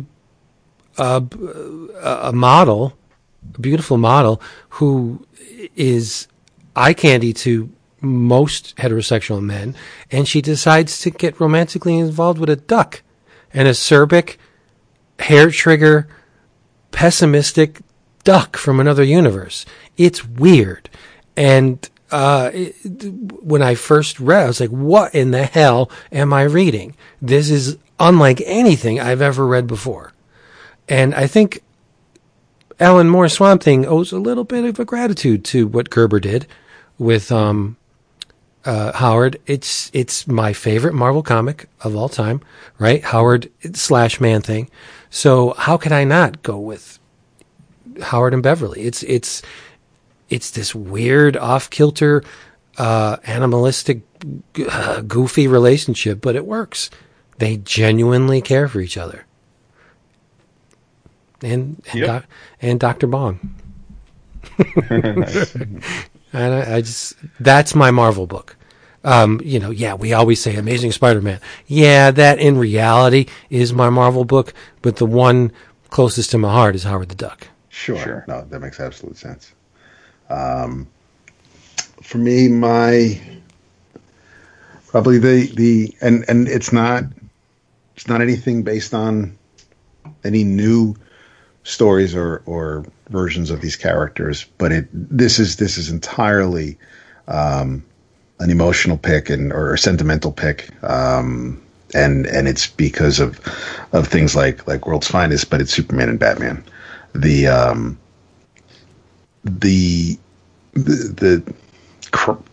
pre-crisis, post-crisis era, that was, it was a Batman who wasn't always thinking about ways to take out everybody on his team if he ever had to. And it was a Superman who wasn't humanized by John Byrne. It was the Silver and Bronze Age versions of these characters. And they were kind of stuck in Amber for a long time. They didn't really move with the times during those World's Finest issues, or even the Bronze Age Superman stories in action. The Superman never really reflected what was going on in the world. But as time went on, and Batman got a little more gruffer, especially when he left and left the Justice League to go with the Batman the Outsiders and realize, who he could depend on. But those World's Finest stories, seeing the two of them, sometimes Robin, whether it's the silly stories where Clark dresses up as Batman, Bruce dresses up as Superman, the fool Lois Lane, this stuff. It's just, there's the silly stuff, and then there's the more kind of serious threats that our heroes are going to face. And I'm more partial to the dollar comic supersized anthology more than the 32-page issue that just featured one story with Superman and Batman. But having each other's backs, working on things together, realizing that one's a detective and one can lift a building. They worked well together, and some of the stories were, like I said, absolutely silly, and some just a lot made me remember why I enjoy reading these stories with these characters, enjoy being a comic book fan. But Superman and Batman are without a doubt one of my favorite pairings.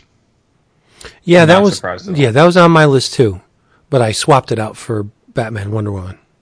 That's a good one, though. It's very valid. But I mean, they're interchangeable to a certain extent. I do love the Superman Batman pairings. So, definitely. And Dap said, "Well, hey, let's take it one step further and rank our top 5 team up books." So this should be easy. You don't have to do any heavy lifting and explaining. There's really only 5 anyway, but yeah. Yeah. But so I'll go first. In reverse order. Number 5, World's Finest. Okay. Number 4, Brave and the Bold. Number 3, DC Comics Presents. 2 is Marvel 2-in-1. And the greatest team-up book of all time is Marvel Team-Up. When Marvel Team-Up crossed over into 2-in-1 with that Basilisk storyline, my head almost exploded. I was like, my worlds are colliding. This is the best thing ever. But yeah, how could you not pick Marvel Team Up as the number 1? But anyway, I'm not going to lean on you. That's my top 5. What you got, Jason? Well, full disclosure. I mean, like you said, there was really 5 because we're talking about big 2, and I this may be blasphemy, but I don't think I've ever read an issue of World's Finest. That's fair. That's fair.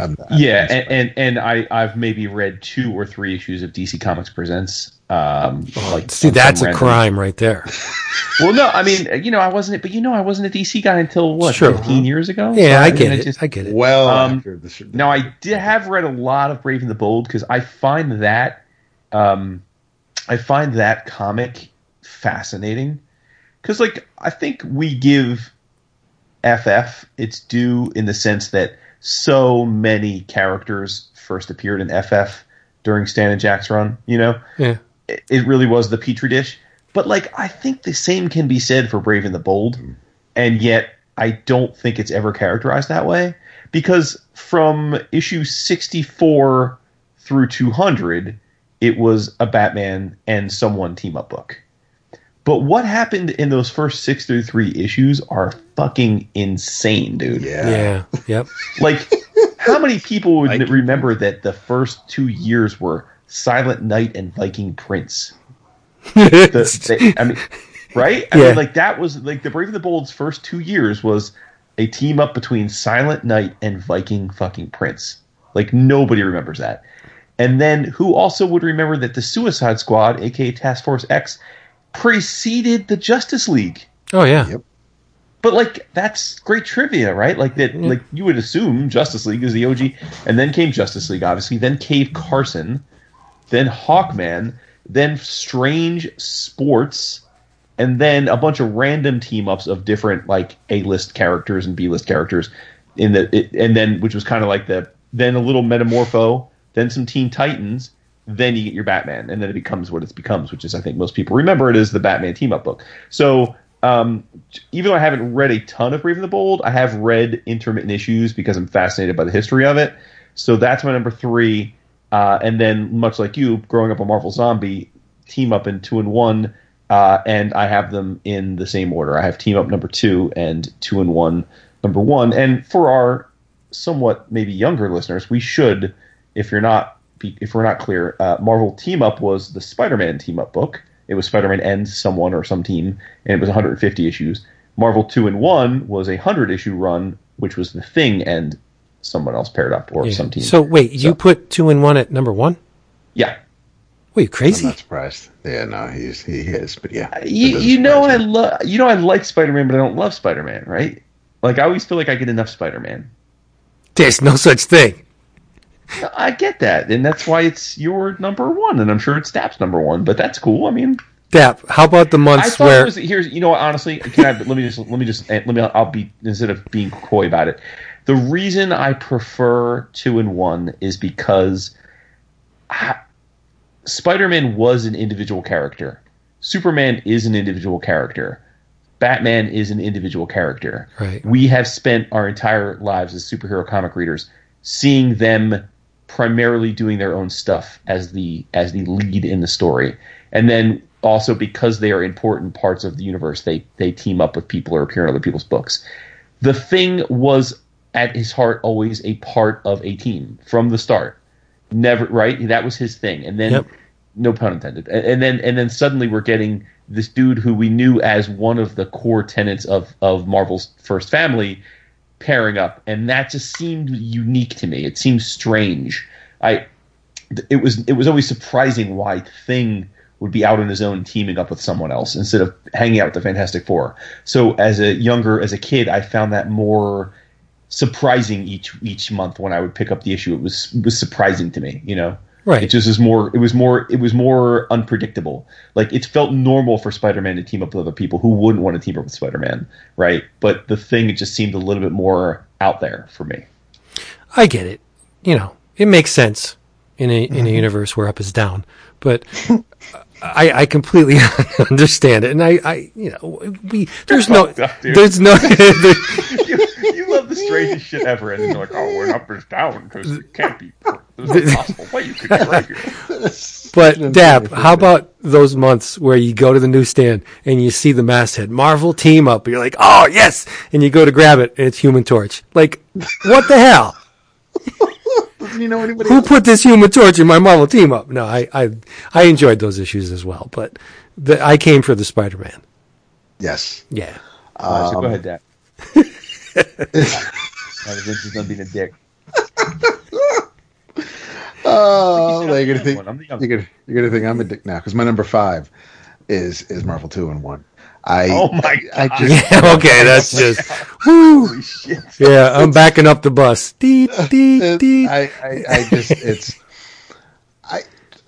Listen, I like Ron Wilson plenty. I don't know what it was about. The thing is, I got my fill of Thing in Fantastic Four because I was reading that every month thanks to John Byrne. So I never thought, and that's not fair for me to keep one of the members of the tribe down, but I never really kind of felt that like Ben Grimm was someone who could. I didn't picture him on par with say Spider-Man who's got a team up book. It's like it's the Thing. It's like it's. I wasn't really feeling the Thing teaming up with other Marvel characters, and I just knew Thing as a member of the Fantastic Four, and if they end up seeing other characters as a team, okay, great. But it was weird, so I never went out of my way to get Marvel 2-in-1. I enjoyed that annual where all the strongest Marvel characters went to take on the champion. And like Jason said, Marvel 2-in-1 ended with 100 because then it was then the Thing got a solo book, got his own thing, and then of course after Secret Wars we got Rocky Grimm Space Ranger, and with Marvel Team Up after 150 we got Web of Spider-Man because God forbid there aren't 3 Spider-Man comic books. So I like the Thing as a character big time, especially later on, and as the years went on, I really enjoyed the character. But at the time, Marvel 2-in-1 just wasn't my bag. For the same reason why I didn't have World's Finest on my list, because I just keep thinking about those giant-sized Dollar Comics versions of the book, where it was an anthology of a bunch of stories. And even though in later years and earlier on, when you had Superman and Batman, I just think of it also including Shazam, Green Arrow, Vixen, whoever else, Nemesis, anybody that just DC had hanging around that they wanted to put in a story. They put them in World's Finest. So for me, taking the place of World's Finest is Action Comics, the John Byrne era, when Action Comics replaced DC Comics Presents, and it was a team-up book with Superman and whoever. Like Superman and Big Barda filming a porn, and Superman and the Legion of Superheroes when they tried to fix what they broke. And Action Comics was a fun team-up book in a world that didn't have DC Comics Presents. Number 3 is The Brave and the Bold. And I can pretty much quote a bunch of Batman stories over the years of Brave and the Bold. And I definitely like that book plenty, especially the Jim Aparo art. You had Batman teaming up with Karate Kid, who came to visit from the future because he wanted to see his old girlfriend from when he was last here and when he had his short running comic book series. And it was some weird, kind of like The Thing, meeting Marvel characters you wouldn't expect. You wouldn't think Batman's going to team up with Karate Kid. But there you have it. So Brave and the Bold, definitely. Or Commandy. Yeah. But at the same time, my second part is my number 2 is DC Comics Presents, and you had Superman teaming up with Swamp Thing and or the Unknown Soldier, and yeah, it's weird to see like Superman or Batman teaming up with the Haunted Tank, but there you have it. And DC Comics Presents, because Superman's front and center and everybody else is just kind of popping in, and I mean, but it's hard for me to not think highly of a series that starts off with a Jose Luis Garcia Lopez story with Superman and the Flash and some weird looking aliens that's been reprinted. It's a 2-parter. Yeah. I first read it as a Whitman comic book from a grab bag, and the alien freaked me the hell out for some reason, and I just and seeing Superman getting lifted up off the ground and just kind of looking almost like a spaz on the cover, it freaked me out, but I loved it, and of course it's Garcia Lopez, so it looks gorgeous. But yeah, number 1 without a doubt is Marvel team up with Spider-Man and the entire Marvel universe, and even when he's not in it, like with Golden Oldie and Franklin Richards, and one of my all-time favorite Marvel team-up stories is a bullshit story because it's Spider-Man and Mr. Fantastic, and the reason it's a bullshit story is because it's marketed as a part 2, because part 1 was the previous issue with Spider-Man and Fantastic Four. The Spider-Man and Mr. Fantastic story was the Fantastic Four. The rest of the Fantastic Four was kidnapped, so Reed enlisted Spidey to help me go save them. And all throughout the issue, Spider-Man ain't acting right. And it's and there are little things that, like, even as a reader, you're like, well, that doesn't make any fucking sense. Like, Spider-Man jumps up and sticks to the ceiling with his back. And even as a reader, you're like, no. And Reed's just going along with it. And there's other things, like the way Spider-Man's webs kind of shot out. And there was a fire. There was a fire that broke out, and Reed's like, okay, quick, use your webs to smother the flames. He's like, no, I don't want to waste my webs. And he picks up dirt and like throws dirt on the fire and like puts it out that way. And finally, when you get to the end of the issue, Reed was basically playing along the whole time. Dr. Faustus, of all people, was the big bad of the issue. And it was basically to kind of like, prove his superior intellect over Reed Richards. And Reed's like, yeah, I knew that wasn't Spider-Man, like, from jump. And it was just some actor who had a suction cup on his back, which showed you, but the whole issue was designed basically so that the readers would send in a fucking no prize. or demand their no prize by letting the editors know everything that Spider-Man did that Spider-Man cannot do, and it's a Sal Buscema drawn issue. Ernie Chan cover. Nuts. Yes. Yep. No. Paul Smith. It's not the one with the pterodactyl on the cover. No, it's all white with Reed stretching towards you and Spider-Man kind of swinging. So it was the dumbest story, but it wasn't even a Spider-Man story, but it had the Marvel Team Up logo on it. But yeah, and that annual with Alpha Flight and that freaky story that I wrote about on the website where it was upstate New York and a bunch of heroes were taking on like Black Panther shows up and like, it's a small little upstate New York town and everybody's and this guy's watching the news and seeing it all, and it was a story that stuck with me and freaked me out at the time because it wasn't your traditional superhero tale, but it was penciled by David Mazzucchelli, so it looked great. But yeah, I absolutely love Marvel Team Up without a doubt. True that. Nice. There you go. So there's our list. That's our list. Top 5 duos. That's crazy. The entire episode, Batman Universe and favorite pairings. No, we got it. We can't wrap up yet.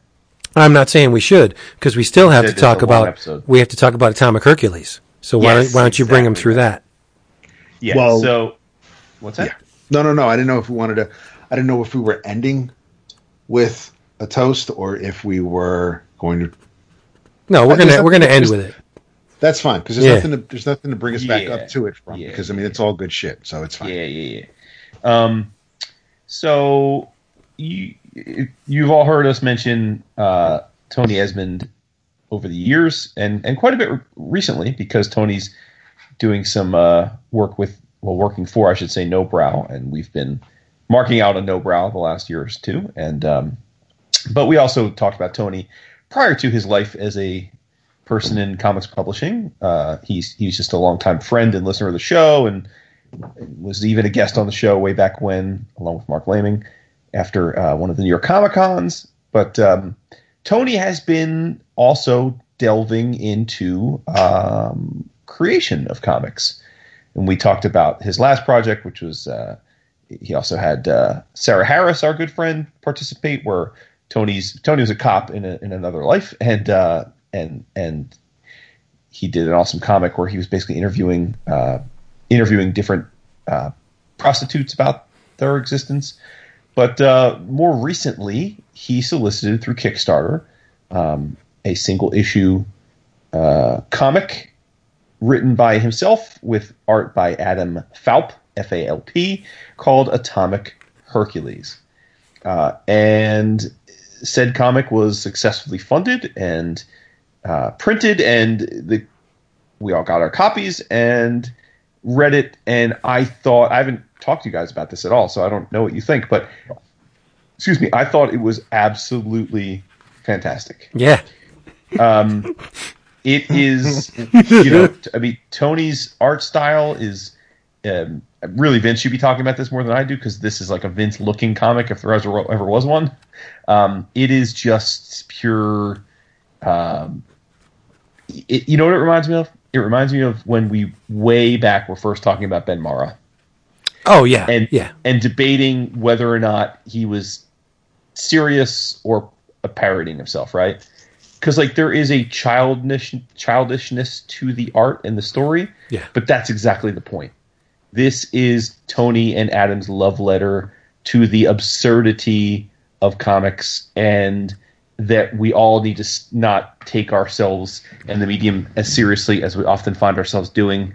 And, I don't know that we need to recap the story per se, because it's pretty straightforward, right? It's a post-apocalyptic version of Earth. For some reason, there's one demigod along a bunch of mutants, and it's Hercules, and he hates his existence, he hates his life. It opens with him at a bar full of mutants getting a blowjob from a green mutant at the bar, and the bartender's like, "Really, dude? Like, come on, bro." And from there he gets basically blackmailed and enlisted into working for a mutant rebel front. But before he does that, he puts up a fight, and he's he's ripping off, he's biting off hands, and you're seeing the bones and the blood splatter. He's beating people with the bloody stumps. He's kicking people in the dicks. He's beheading people. He's poor Brian. Yeah, Brian, who's like this ghoulish, like zombie looking dude who's also now getting a blowjob from the same woman who blew Hercules. He uses Brian, and he takes Brian and he grabs him by the neck, and he impales one of the soldiers through the eye with Brian's hard on, so he gets impaled by a dick. It's just stupid. It's dumb. It's silly. It's sophomoric. It's puerile. It's ridiculously fun. Yes. And then Hercules eventually gets coaxed into, even though he's fighting and kicking all their asses, he eventually acquiesces because they threatened to kill the bartender. So he begrudgingly leads this group of mutant soldiers into a fight with effectively what are Terminators. They're like the Terminator robots, and they all basically get wiped out except for Hercules, and he's we're kind of left with a cliffhanger in the first issue of Hercules getting ready to square off against a gigantic one of these robots, and he says, "Well, you're a big cunt, ain't you?" And for those that have ever met Tony Esmond, this is Tony as Hercules. Visually and conceptually, he says so in the back on the letters page. I mean, this is basically them doing a stupid Bronze Age off the charts indie comic where he is Hercules, and it's exactly what it sounds like. And Adam is masterful with the art. It's ridiculous and over the top, and it's very much like we said with Ben Marra back when he was first starting. It's evocative of the kind of comics a lot of us tried to scrawl in our notepads when we were being silly as kids, and there's dicks everywhere, and there's crazy mutants, and the anatomy's wonky, and there's not much symmetry, but there's day glow colors, and there's big explosions and blood and guts and curse words, and it's just a love letter to the homage that Vince has said so many times over years, which is comics should be ridiculous. Yep. And this is a ridiculous comic in all ways, and it works, and it's fun. And, if you have even if you have a quarter of an inch of a stick up your ass, you're not going to like this. You're going to poo-poo it. But if you can just remember that comics are supposed to be silly and fun and just make us smile, then that's exactly what this does. And I have to tell you, we have been given, graciously given many comics over the years by friends and acquaintances, and we have pimped and kickstarted many comics by friends and acquaintances. And, let's be honest, sometimes they're not that good. Sometimes they're just labors of love, and you back them and talk about them because you want to support your friends. This is just the opposite of that. Well, no, not just the opposite, but this is not that. This is a comic written by a friend, but it's also absolutely a joy in everything he said it would be. And I truly, truly hope, because I haven't talked to him about this, I hope they got enough backing and interest in this that they'll be putting out subsequent issues, because I need to see what happens next. Yes. I can't believe after all of that, you left out one of the best characters in comics ever, and that is Noodles. I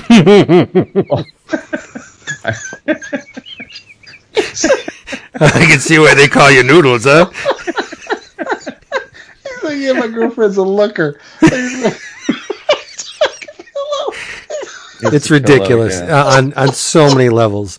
But no, Jason was speaking towards the art, and I totally agree. There's a faux naivete here, but Falp is an accomplished illustrator. You could tell. Yeah, no, exactly. Yeah. It's meant to look like it's a kid just drawing crazy shit, but it's obviously composed by someone who could draw a very normal looking comic if he wanted to. Right, but it's filtered through that Alexei Zirit lens, where let's use the day glow background colors and the massive panels and just the raggedy, scratchy line.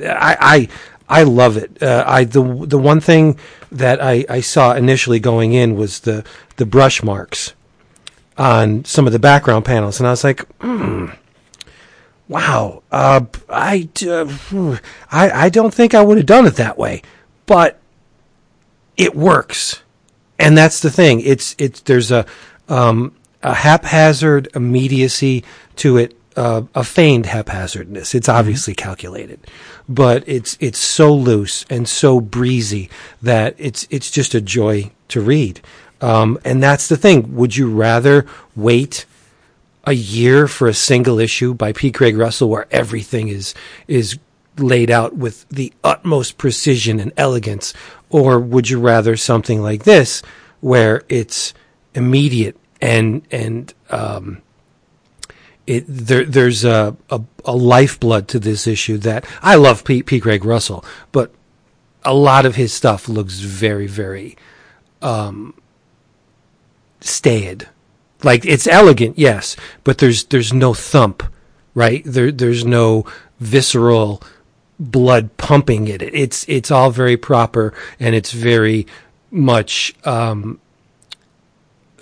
theater, right? This is Harry Novak and big tittied bitches, right? This is the puerile stuff that I'm going to remember this far longer than I would the more, and this is with quotes around it, the more accomplished stuff. This is the stuff that really gets my blood moving. Oh, sure. Yeah. I can't, this is made for you. Yes. And I got to thank Tony and Adam. This is just, it was a godsend. That definitely one of the best Kickstarters I ever supported. Mm-hmm. When you get a product like this that just makes your day and sticks with you for pretty much forever, are you ever going to forget a guy being impaled on a dick through the eye? Like, come on, that's just, it's brilliant, and it's so silly and stupid, but I just love it. This thing, man, I can't speak highly enough of this thing. It's just amazing, and I'm not kissing ass, right? None of us are. I mean, we would report and move on, but this is not something that you just gloss over. The fallout from this book is significant in my life, because I'm going to remember it. When you read 30, 40, 50 comics a month, right? They tend to evaporate from memory. I don't see I don't see this doing that. That says something. Agree. Yeah. Mm-hmm. And we got a free drawing with it. Yes, we did. Yes. You guys got the Ken Landgraf cover too? Yes. Yep. Oh, so beautiful, right? It is. It is. Absolutely. And I got a Crime Destroyer for my drawing. I got a battle damaged Spider-Man. Nice. You know what I got? Dupe. It's a friggin' dupe. Space potato.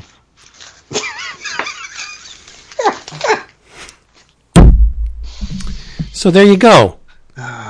We got many other things. But are you going to say something about it before we? No. Oh, keep your eye on this team. Tony Esmond and Adam Falp. Yes.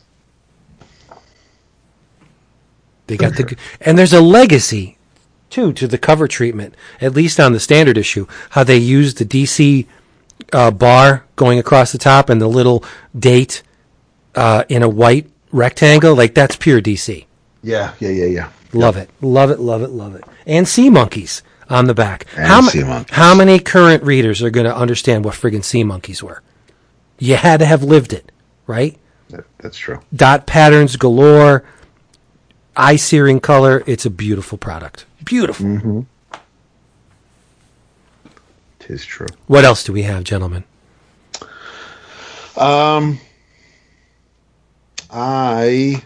Let's see. Well, you didn't read Teenage Mutant Ninja Turtles 104 yet, so we won't talk about that. Penultimate issue. What were you going to say? Penultimate issue.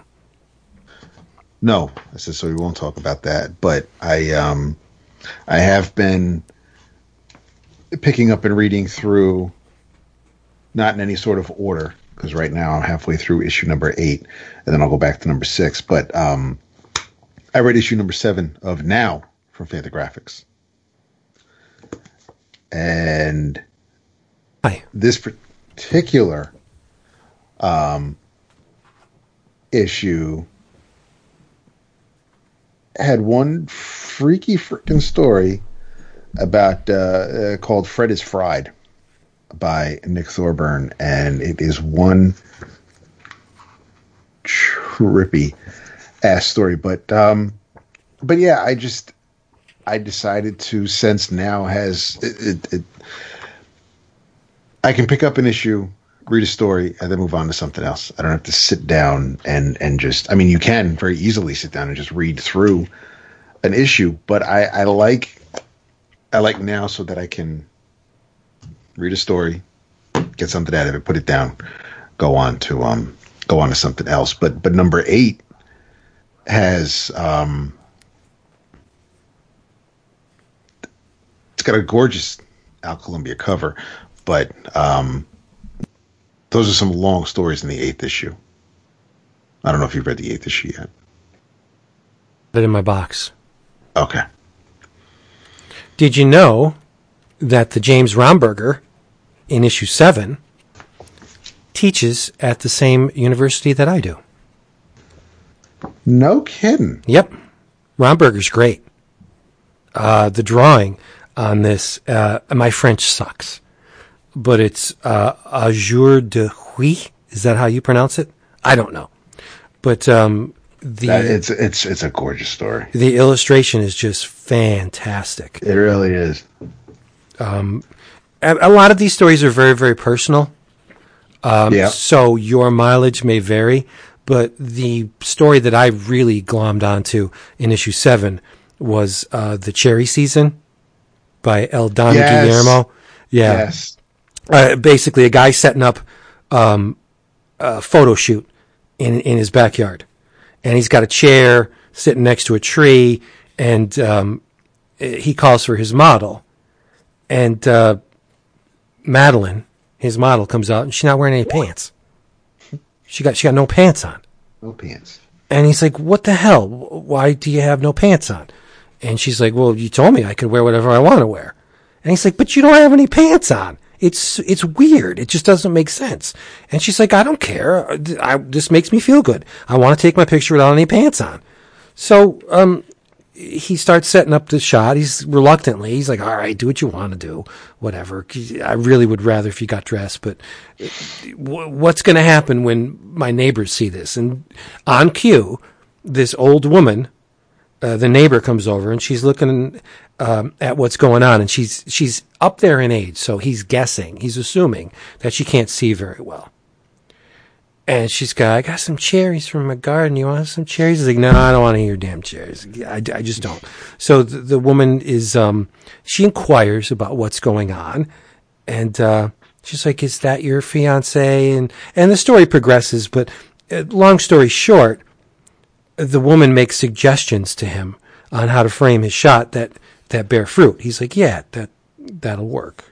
And in the end, there's a bit of a, I don't know if it was intended, maybe it was, there's a bit of a time slip in that the old woman comes out and takes a selfie in her backyard and arranges it exactly like the photographer did, without pants, and the similarity between the two women is astounding.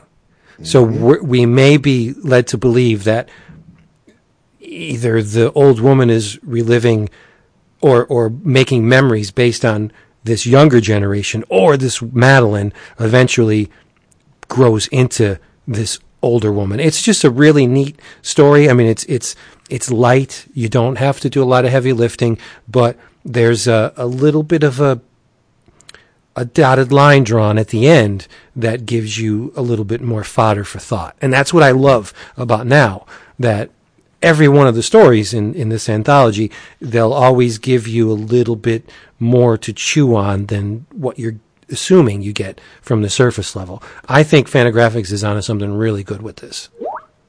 Yeah, no, I agree. Yeah, there's not an anthology being published today that could even come close to comparing with this. Did Jason get cut off? No, he stepped away for a second. He's here. No, I'm back. Yeah. I had to let the dogs out. Yeah, pull the Chris. Stop. I had to go, dude. He did. But I'm gathering from jumping in halfway, you're talking about the Now anthology. Yes. Yeah. Yes. Okay. Yeah. And exactly what you're saying is how I felt about Between December and March, which is by Kurt Ankeny, and I wanted to make sure I got because it's script. It's written in script on the title page, but what's great about it now is the back covers the contents, so you get who it's written by, who the creator is, and the name of the story. But this looks it's all colored pencil, and it's basically a story about a girl who finds out her mom finally tells her she's in college, and her mom tells her who her basically that her father was just like some dude she had a one night stand with, and the daughter finds her father and ends up not. They make arrangements to go meet each other, and she's late. It turns out that she's just like watching him. She's in a parked car on the corner, and he's outside the coffee shop having his coffee, waiting for her. And the coffee shop is also a bar, so he's not only just drinking the coffee, but she ends up driving away. She just watches him and drives off, and she's got some conversations that actually feel like real world, actual, honest to God. I've heard these conversations before with her college schoolmate, and it's just the story just ends. It's not. I mean, some of them are shown, presented in a way where you could actually see it picking up the next issue or the story continuing, but that ain't happening. What you're getting here is pretty much on the page. I mean, you will get repeat creators like Noah Van Sciver's pretty. If he's not in every issue, he's just about in almost every issue. And I enjoy his stories as well. But yeah, it is really there's a Pinocchio story in issue number 7, which is freaky as hell. And freaky is the way you can describe a few of the stories as over the course of the issues. But yeah, I'm absolutely still loving now. Yeah, they're on to something here. Sweet. Yeah, it's going to go down as one of the all-time best anthologies. Value for the dollar. It's what, 100 pages for $10? Yeah. Yeah, I think one of them went up to $12.99. It may have been number 8, but for the most part, they've been under $10, and you get a ton of content. The majority of it is very subjective. It's up for interpretation, which is great. I don't always like to be led by the hand and told what to think or what to feel. Where they leave things open, you can let your mind wander and go where you want to go more often than not. And the execution is just across the map, gorgeous. Colored pencil, straight out pen and ink, traditional approach to comics. You got watercolor, some graphite stuff. It's just great. It's a virtuoso anthology. I'm curious to know what you think about Number 8 when you read it. At least, especially the first couple stories. I love the frog on the cover.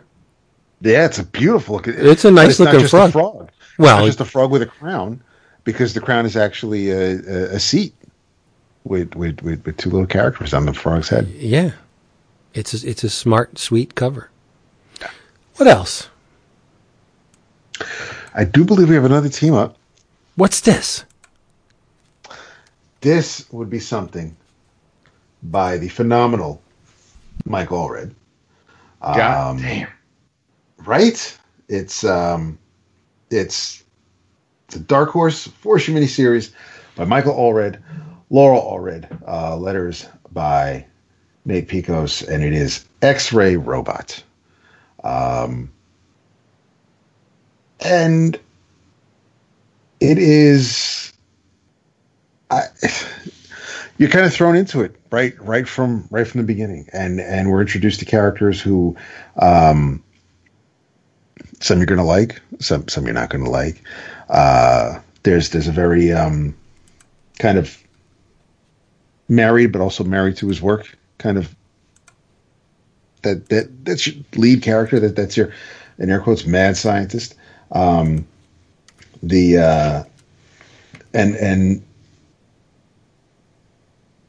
Max is the leader of this think tank of the scientists working on this robot, and Max needs to hit up the benefactor for some more money, and when he's about to do that, he's about to go ask Mr. Reynolds for some money, and he walks around the corner and he sees Mr. Reynolds feeling up Marnie. I mean, hand all up on the bosom, and she pushes his hand away and lay off and storms away. And Max is like, well, what was that about? And Reynolds is like, oh, Dr. Wilding, I never minded. He's a little bit ashamed of his actions, not really sure what Max saw, but he's not going to belabor the point or dwell on the situation. So Max is like, all right, we have a lot to talk about, and he walks away, follows Marnie, and he's like, listen, I don't know what the hell. I'm not trying to pry, but are you okay? I just, I'm not sure what I saw, what I walked into, but I just want to. This place is really important to me, and I want to make sure that everything is okay with everyone. And she's like, oh, well, you just wait right here. And she storms off. She goes up to Reynolds, smacks him, and she says, some might call that unnecessary violence. And she smacks him again, and a third time. And she says, and some might call that overkill. But at least you might have had a tiny taste of the pain your sleazy propositions make me feel. Because you got sloppy and I got a witness. So are you gonna give me what I want, or do I take my concerns to interested parties? And he's like, okay, no, fine, you're on the team, and that's what that was about. So we got a couple of pages of just being introduced to another character in a very you might say interesting way, but it helped me. It worked with the pace of this book. I liked it. It wasn't just a straightforward, here's the team, this is how we all met, or this is, we're just already established. I mean, we got some story about how some of the characters behave. So I like the fleshing out of meeting this team and who these people are. So the team is putting together the robot, getting ready for the launch. And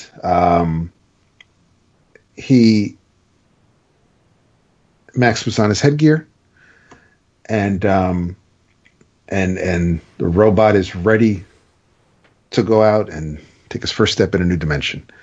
And there's a whole bunch of freaky special effects, and the robot kind of just disappears, and Reynolds is like, wait, was that supposed to happen? And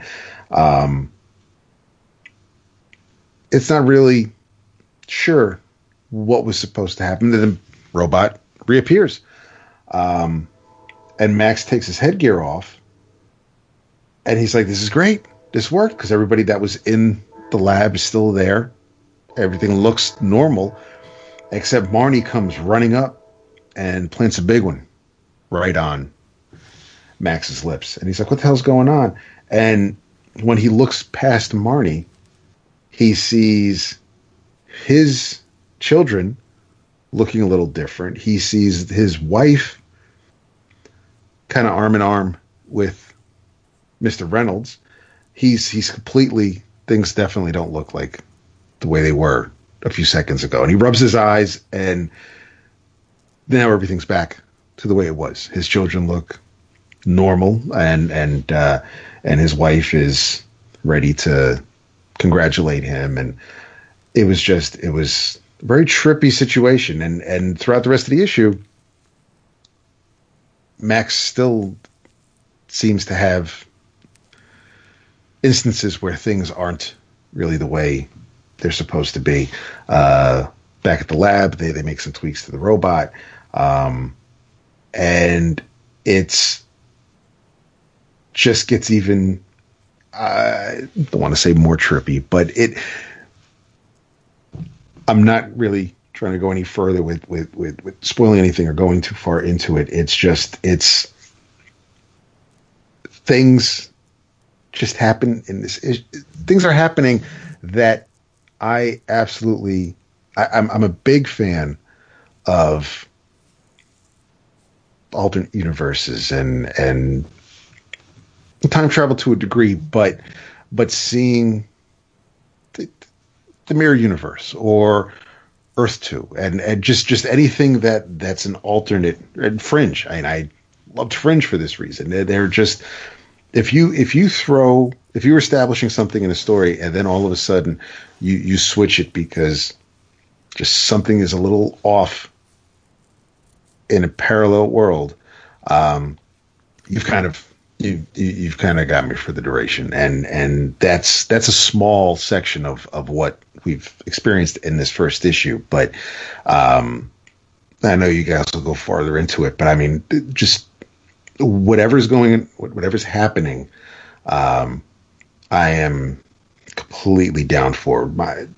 I love the story Mike's telling, but this also looks amazing, and Allred he's a phenomenal artist, but there's something about this that I don't know what it is about this particular issue.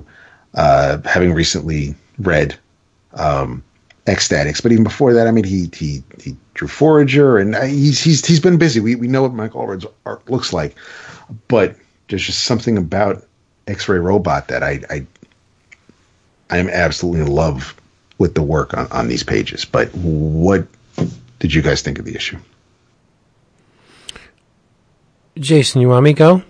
Yeah, go ahead, John. Yeah. Well, I was a sucker for the instigating factor, that you had this think tank that was supposedly investigating human longevity, but our experiments produced traces of interdimensional travel. So they set out to do one thing, and they ended up opening Pandora's box. And that's where the issue gets weird, where the experiments, like David said, when Max comes back from comes out of the first experiment, and he's kissed by a woman that's not his wife. So, meaning in a parallel or alternate dimension, those two were an item. His wife doesn't. I don't know why there was kids in the experiment room, which is weird to me, but whatever. I'll give him the benefit of the doubt. Young kids, that this reality slowly or quickly melts away because he puts his hands over his face, like, what's going on? And he removes his hands, and then everything's right. The children recognize him as their father, where 3 panels ago, the children were white, and now they're mixed race. It's just, so there's layers here that they're experimenting with, where relationships bubble to the surface and descend based on this whole interdimensional travel thing they got going on, and it's cool because it opens the door to propel the storyline, because at the end someone comes to him and says, "Yo, stuff's going down, and we need your help." And he comes from another dimension. So it's the classic sci-fi setup, right? I thought it was great, but it's all contingent on Allred's artwork. I mean, the vintage quality to his work, where yes, we're well aware that it's contemporary, but there is a vintage sensibility to his work of akin to that of the old masters, like Wally Wood. I'm not saying they're stylistically similar, but the approach, that workman-like, super rendered approach to the human form, and designing outlandish, fantastic costumes and sci-fi bric-a-brac, like the machinery and stuff. Allred is a man out of time. I don't know, what is he, in his 40s, early 50s maybe, but he seems to come from a bygone age in his approach to drawing. I agree with that. Are you aware of the documentary? His son is. Yeah. Is it done? There's a Kickstarter for it. I don't know. I don't think it's done because the money will go towards enhancing the film, and I think maybe making sure all I's are dotted and T's are crossed. But I know he's been working on it for a little while now. But yeah, and I wasn't aware of I don't want to say it's an issue. There's an incident, maybe. I'll look it up, but yeah. Remember when Marvel used to put another Marvel pop art masterpiece on their covers, or was it Pop Art Classics? They used the pop art term on the covers back in the late 60s, mid to late 60s. Allred is a descendant of that aesthetic, definitely. Sure. Where he approaches each panel as an individual image, not a link in a chain where some guys are just trying to get through the sequentials. Every panel that Allred renders is a crucial component to the whole, whether it's talking heads or just people in a room or whatever. It's another facet in the whole. It's not a stepping stone to the end. It's a very crucial component to the whole piece. And that's what I love about Allred. I mean, his approach to comics is, being 50 some years old, this was my steady diet as a kid. Comics like this, where there's a level of accomplishment that, yes, it's in line with older comics, but he's somehow managed to take that older vintage approach to comics and make it look not only vintage but contemporary as well. Yeah. Nobody else does this. Nobody living does this. Darwin could do it. Yeah, there's something about, Allred, I think, is of that school where a lot of his men and women look the same. Like he a lot of the faces are on model. Really what differs is their outfits or their hair. Yeah. No, I'm not saying it's a bad thing. I'm saying, but like Terry Dodson does it too. It's like there were panels in this where Wilding and the other scientist with the gray hair standing next to each other. They pretty much have the same face, just one has flowing gray hair and one has dark, smooth combed hair. But the thing is they have these giant eyes that peer into the soul, and they have these dark outlines around the facial features that just make them so distinct. And there's a preciseness to his drawing that it's almost like you can't take your eyes away from it. And right. I almost think like every time I look at his work, I think, how long did it take for him to do this? Like it just seems like by all accounts, he's a pretty fast guy, but it seems like I could just picture him redoing the same line over and over again until it's just right. I don't think that's the way he works. I think it's much more flowing than that, but it looks so precise. And yeah, you guys hit on it. I think this is the first issue is familiar ground. It's just familiar ground that's really well executed and well executed. And the familiar ground is a subject that, from the sound of it, we're all fans of. I know I certainly am. Whether it be things like Dap said, this idea of like minor tweaks to our reality and how minor tweaks can be really significant as you peel back the layers is always something I think that's been of interest for a lot of people. It is a classic sci-fi trope, and that's why things like Marvel Exiles, I always enjoyed that, or the TV show Sliders back in the day with Jerry O'Connell. I'm not saying any of those are high art, but the idea of zapping into a reality that at first seems exactly like our own, and then you look around and you're like, oh shit, no, it's not, and what does that mean? So I'm all about that here, and like you said, Vince, I think the mastery here is that first panel when he's kind of flashing back, and it's almost like when you're a kid and you have in the highlights you have the picture, and then it says what 7 things are different about this picture from the one on the left. Yeah. It's like there's just these little subtle differences. Like Dap said, the way his wife is kind of leaning in to the boss and it looks like the boss is cradling her back, and the kids he's grabbing her ass. Yeah, and the kids are Caucasian instead of mixed race, and that is it Marnie or Marcy? Marnie. That she goes in for the kiss as though they're dating, as though they have a relationship, and it's just all those little things that if you're just kind of rushing through this book, you might not even notice. You might just think like, oh, that's weird. I wonder if he's having an affair with her or something. But it's not that, right? And that's why he freaks out. And then there's that one page where it zaps into the ethereal, and it's him and the robot, and this double page splash, where it just goes from this impeccably tightly drawn, very precise, pretty world of people in lab coats to this absolute explosion of psychedelia, and it's nice to remember that Allred has that zaniness in him too when he wants to. Yeah. I'm sure I'm not alone in this. I would love to own that page. He doesn't really sell his art, but that's a beautiful, beautiful page, or pages, I should say. So I mean, it's 4 issues, right? So it's going to be. I don't think we're going to get too many layers to this. It's going to be what it is. But I thought it was an absolute home run. And if anything, an issue like this makes me a little bummed that we just don't get stuff from artists like him all the time. Just from a selfish perspective. But then I said that, and then I thought I had this in my notes, but then I thought about it, like, he's actually been an incredibly consistent creator for a long time now. Like he's actually done he's been working at Marvel pretty much nonstop.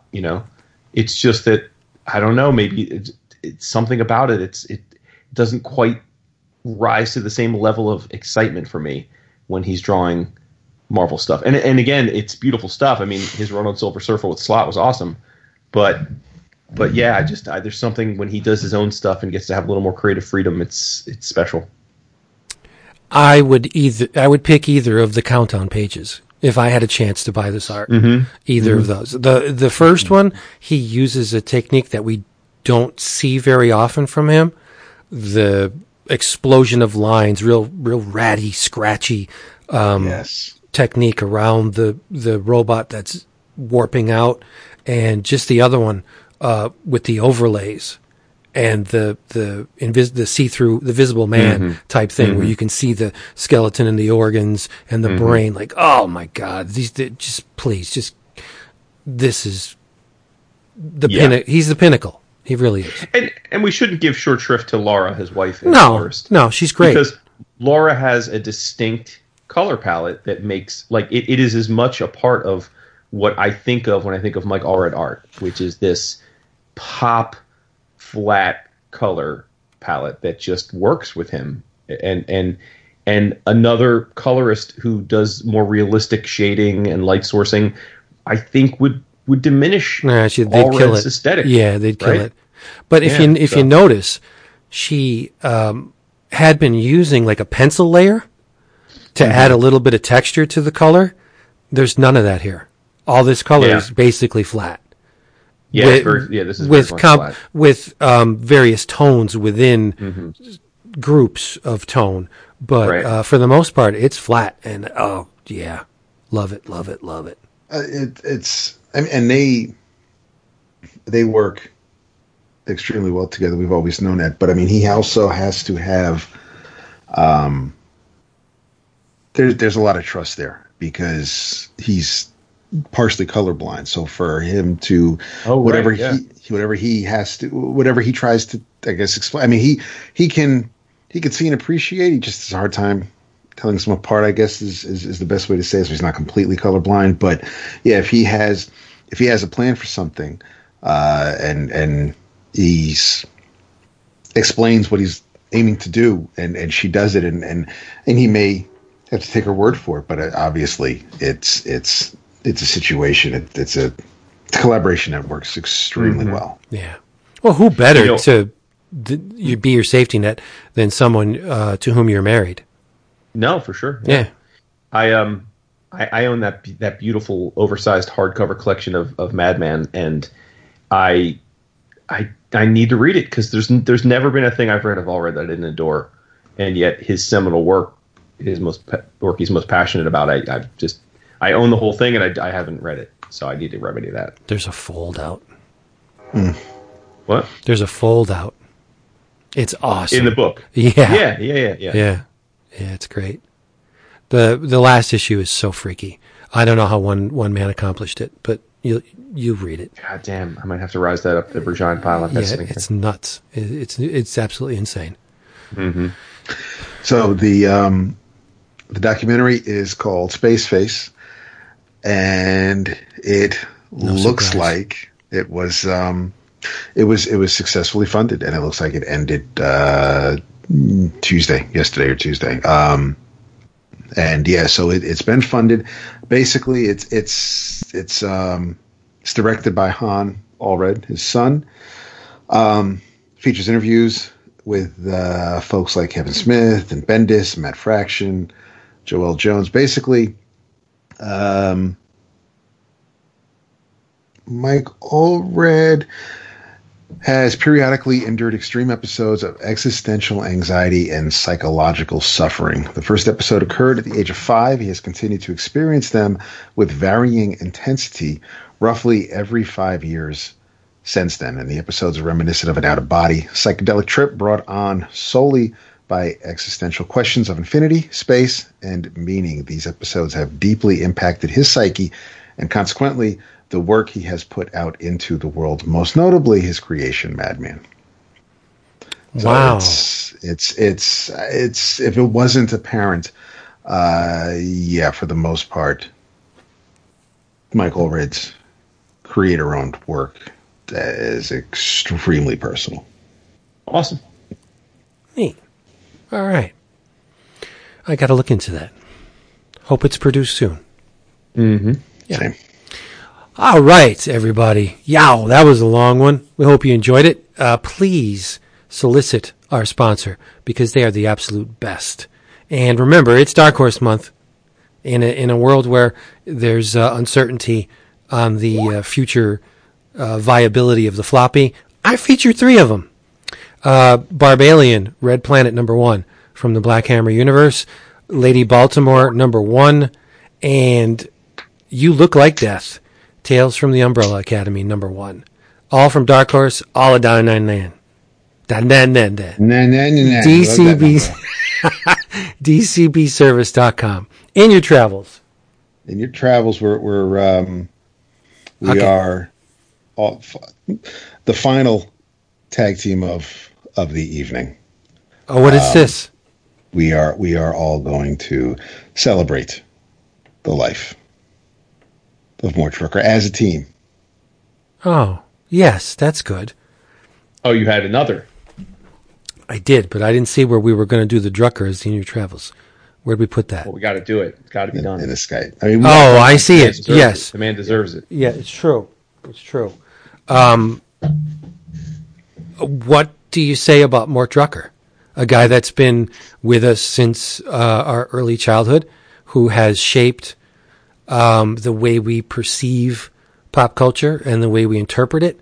The man was second to none in caricature. There's nobody better than Mort Drucker. He could capture a likeness not only in the one-off panel, which is easy, but he could capture a likeness 360 degrees. Up, down, different perspectives. You would assume that a caricature artist was working from some kind of stock photography, which wasn't called back then, but reference that was supplied to them by the studios, and they all did it. But Drucker took what he was given and just ran with it. He created graphic interpretations of the people that he was drawing. It wasn't just like it kind of looks like Alan Alda. It was frickin' Alan Alda. Yep.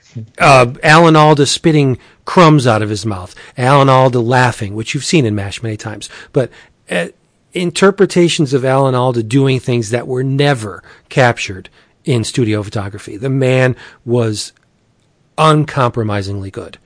Just could take a likeness and run with it. And that is a very rare beast. Almost nobody can do that. You got guys that can, do it some part of the time, or they're really good in single images, like John Cash, is a friend of mine, is amazing. But he does single images. And he will be the first to admit, Mort Drucker, the absolute best. There's no one that even comes close. That's all I have. Yeah. I mean, your point is well taken. The dude passed away at 91 years old, but he was drawing for Mad Magazine for freaking 50 plus years. I mean, that is incredible. I mean, to have any job in any career for that long is hard to imagine. But to for a cartoonist, that's just incredible. And we've talked a lot over the years about the EC guys and Mad and how much it means to all of us and so forth. And I have to say, when I think back on it, I don't know that I've often talked about Drucker in terms of all the people that I associate with Mad as being like the most important to me. But like, his passing just made me think back, and it just this flood of memories, like you said, Vince, of when I think of reading Mad Magazine, especially when I was younger and it was fresh and new. I so much relate to when I remember them. I remember the parodies. I remember the parodies of films and TV so particularly, and he did really all of them at least until Tom Richmond started doing some too. Yeah. So yeah, I mean, it's just one of those things. Like there's always people pass, and it's often sad, and it's always sad to lose a great one. But I do appreciate that he lived to 91. That's a very good age, and he did retire. He was able to, unlike so many artists who just have to keep working because they just never made a good enough living. He was able, I don't know, through investment or what his wife did, whatever, but he was able to call it a career and retire and live from what I understand to be a very peaceful last 10 or so years of his life in relatively good health and with plenty of money, which is awesome, right? That he did get to enjoy his last years. He and his wife were high school sweethearts, which is incredible. Yeah. I mean, that is just awesome. So you're talking 70 plus years they were married, which is just, or together, which is just, I mean, as a romantic, I just love that. And there's one thing I wanted to mention because, this is one of those guys, like Vince said, that was universally beloved as a person, not just as a creator. And speaking of Tom Richmond, we have had the privilege of chatting with Tom many times at conventions, most often New York. And Tom is effectively the guy who replaced Mort. Not that Mort can be replaced, but Tom was working at Mad for a long time, and then Tom took over the role as the main caricaturist, the one who did those same kind of parody stories. And Tom wrote a little eulogy for Mort, and it's long. I'm not going to read it all here, but there's just one thing that I thought was just very fitting, and it's talking. I'm going to paraphrase. It's talking about how, I guess, back in the late 90s, Mort sponsored Tom's membership into the National Cartoonist Society, and then they were at the annual get together for the society on the night where he was going to get his membership, when Tom was going to get his membership. And he said that he went and found, he wanted to make sure he went up and found George Breisicher, who was the president of the society at the time, just to introduce himself and let him, express his appreciation. He said, during a rare quiet moment, I went up and introduced myself, telling George that Mort sponsored me for membership and said I should make sure to introduce myself. Mort is such a hero of mine, I said to George. He laughed, clapped me on the back, and said, Mort is everyone's hero. And then he said, that's literally the same reaction I would get from everyone I met that weekend. And that has continued over the 20-plus years that I have met mutual friends and peers. There are a few cartoonists who have been more universally respected, admired, and loved among his peer group than Mort Drucker. And, I think that's the way the guy's going to be remembered, and that's awesome. Yep. Not only was the guy omnipresent in my childhood and my teens and my 20s and my 30s, but I can remember when my two worlds collided. When Drucker did the illustration of Anthrax, the band Anthrax, mm-hmm. I was like, oh my God, what? Again, it was like Marvel 2-in-1 crossing over into Marvel Team Up. What the hell is happening here? Where this guy whose career I followed from a child is now rendering this band that I love so much. It was crazy, and it was just he seemingly was everywhere. Mm-hmm. You know. Yep. I'm trying to think who's left of the original Mad Guys now. Al Jaffe. Right. Is that it? It may be. Don Martin's passed. Yeah. Jack Davis has passed. It's hard to say. You would have to stop at a certain, like if you're talking the OG Mad artists are all dead, but then there was the magazine stable that they had. Is Dave Berg still alive? I don't think he's still cartoons, but Antonio Prohias is dead. Yeah. Yes. I was a spy. I know Dick DiBertolo is still. I'm pretty sure he's still alive. He's a writer, but he's still alive. Dave Berg passed away in 2002. Oh man, look at me. Well, he was born in 1920, so he was 82 when he died. Yeah, I mean, they're like you said, these are older gentlemen, right? They weren't young bucks when they started doing Mad. So yeah, but again, like Allred, it was just a level of craft that, call me any name you want, you don't see every day today. They're just draftsmen on a level that is a rarity these days, and we were lucky to have them. No doubt. And when Al Feldstein's dead, right? Yeah. Yep. When I think of if John Severin was the cracked artist for me, then Drucker was the Mad magazine artist. I mean, it was. I enjoyed the parodies drawn by Angelo Torres, but I don't know what it was about. I mean, they're very similar in style, but there was something about the work that Mort put, whether it was the Star Wars movies or Godfather or Jaws, Bonanza. I mean, it's like you said, Vince, it's Alan Alda. It didn't look like him or be close enough to maybe it is. He didn't. His style, he never insulted the actor. Yeah, someone might have a larger nose or bushy eyebrows or puffy cheeks, but that wasn't, he didn't draw them in a way where that was at their expense. That was the funniest part of whatever they just, he didn't draw to insult, and the caricatures looked great, and the expressions, I really, really enjoyed Drucker's work. And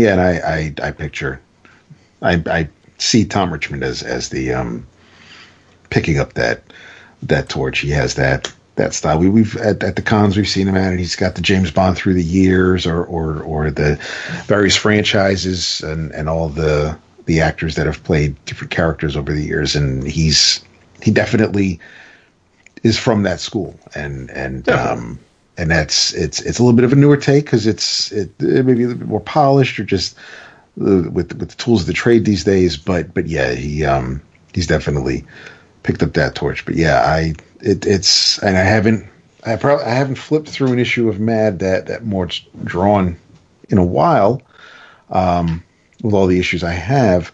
But it was when I saw the news, I definitely felt a sense of loss, even though I haven't seen anything. I haven't read anything by him in a minute. So I am very, very happy that we were able to see things that he was working on when they were coming out in that magazine.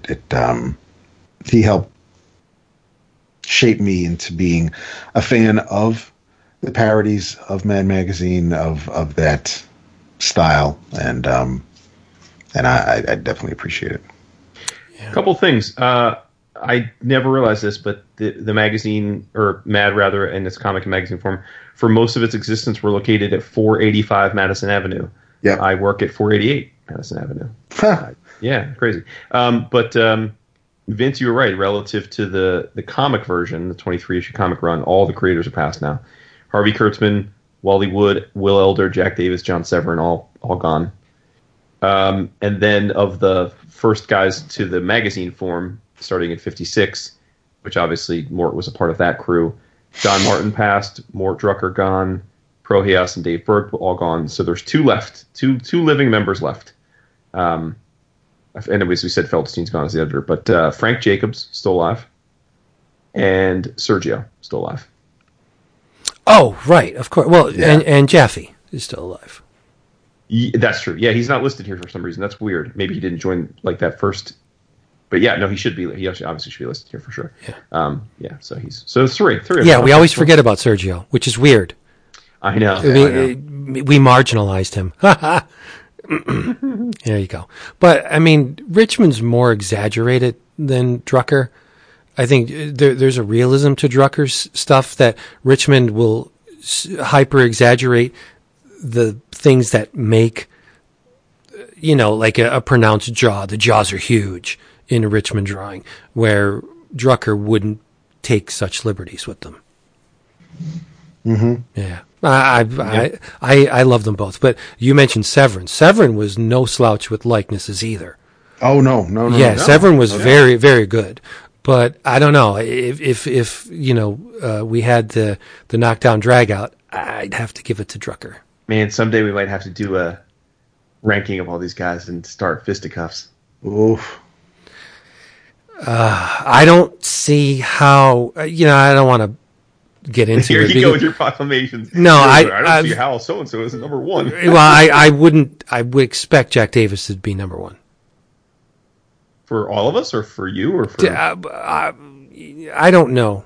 But Drucker was phenomenal. Davis had. I don't want to denigrate Drucker in times of his passing, but Davis was the Superman of Mad. Yeah, no, I mean he would be mine for sure. But Yeah. I didn't know if you were saying. Yeah. No, I really love Davis's work. Mm-hmm. Yeah, he's from another planet. But I mean that would be maybe easy. But like I know for you, Don Martin would be way near the bottom, and for me, he's right near the top. Oh yeah, he wouldn't even be a consideration for me. What? He wouldn't even be a consideration for me. Yeah, that hurts my heart. But I'm sorry. One trick pony. Yeah. One trick pony. All right. Wow, it's a great trick. There we go, everybody. Hey, we hope you loved this because we had a blast doing it, and we hope you join us on our next one of these. If you would like to continue your 11 o'clock comics adventure beyond the auditory realm, go to Twitter and Reddit and Facebook and Instagram because we have presences there and we're quite prolific. If you would like to check out our Patreon, do so. It's patreon.com/11 o'clock comics. In the meantime, you know the drill. Make sure you say it because he's going to stick around until we do. Say goodnight. I wish I had something that made a noise. Oh, I got Freddy, but he's too high.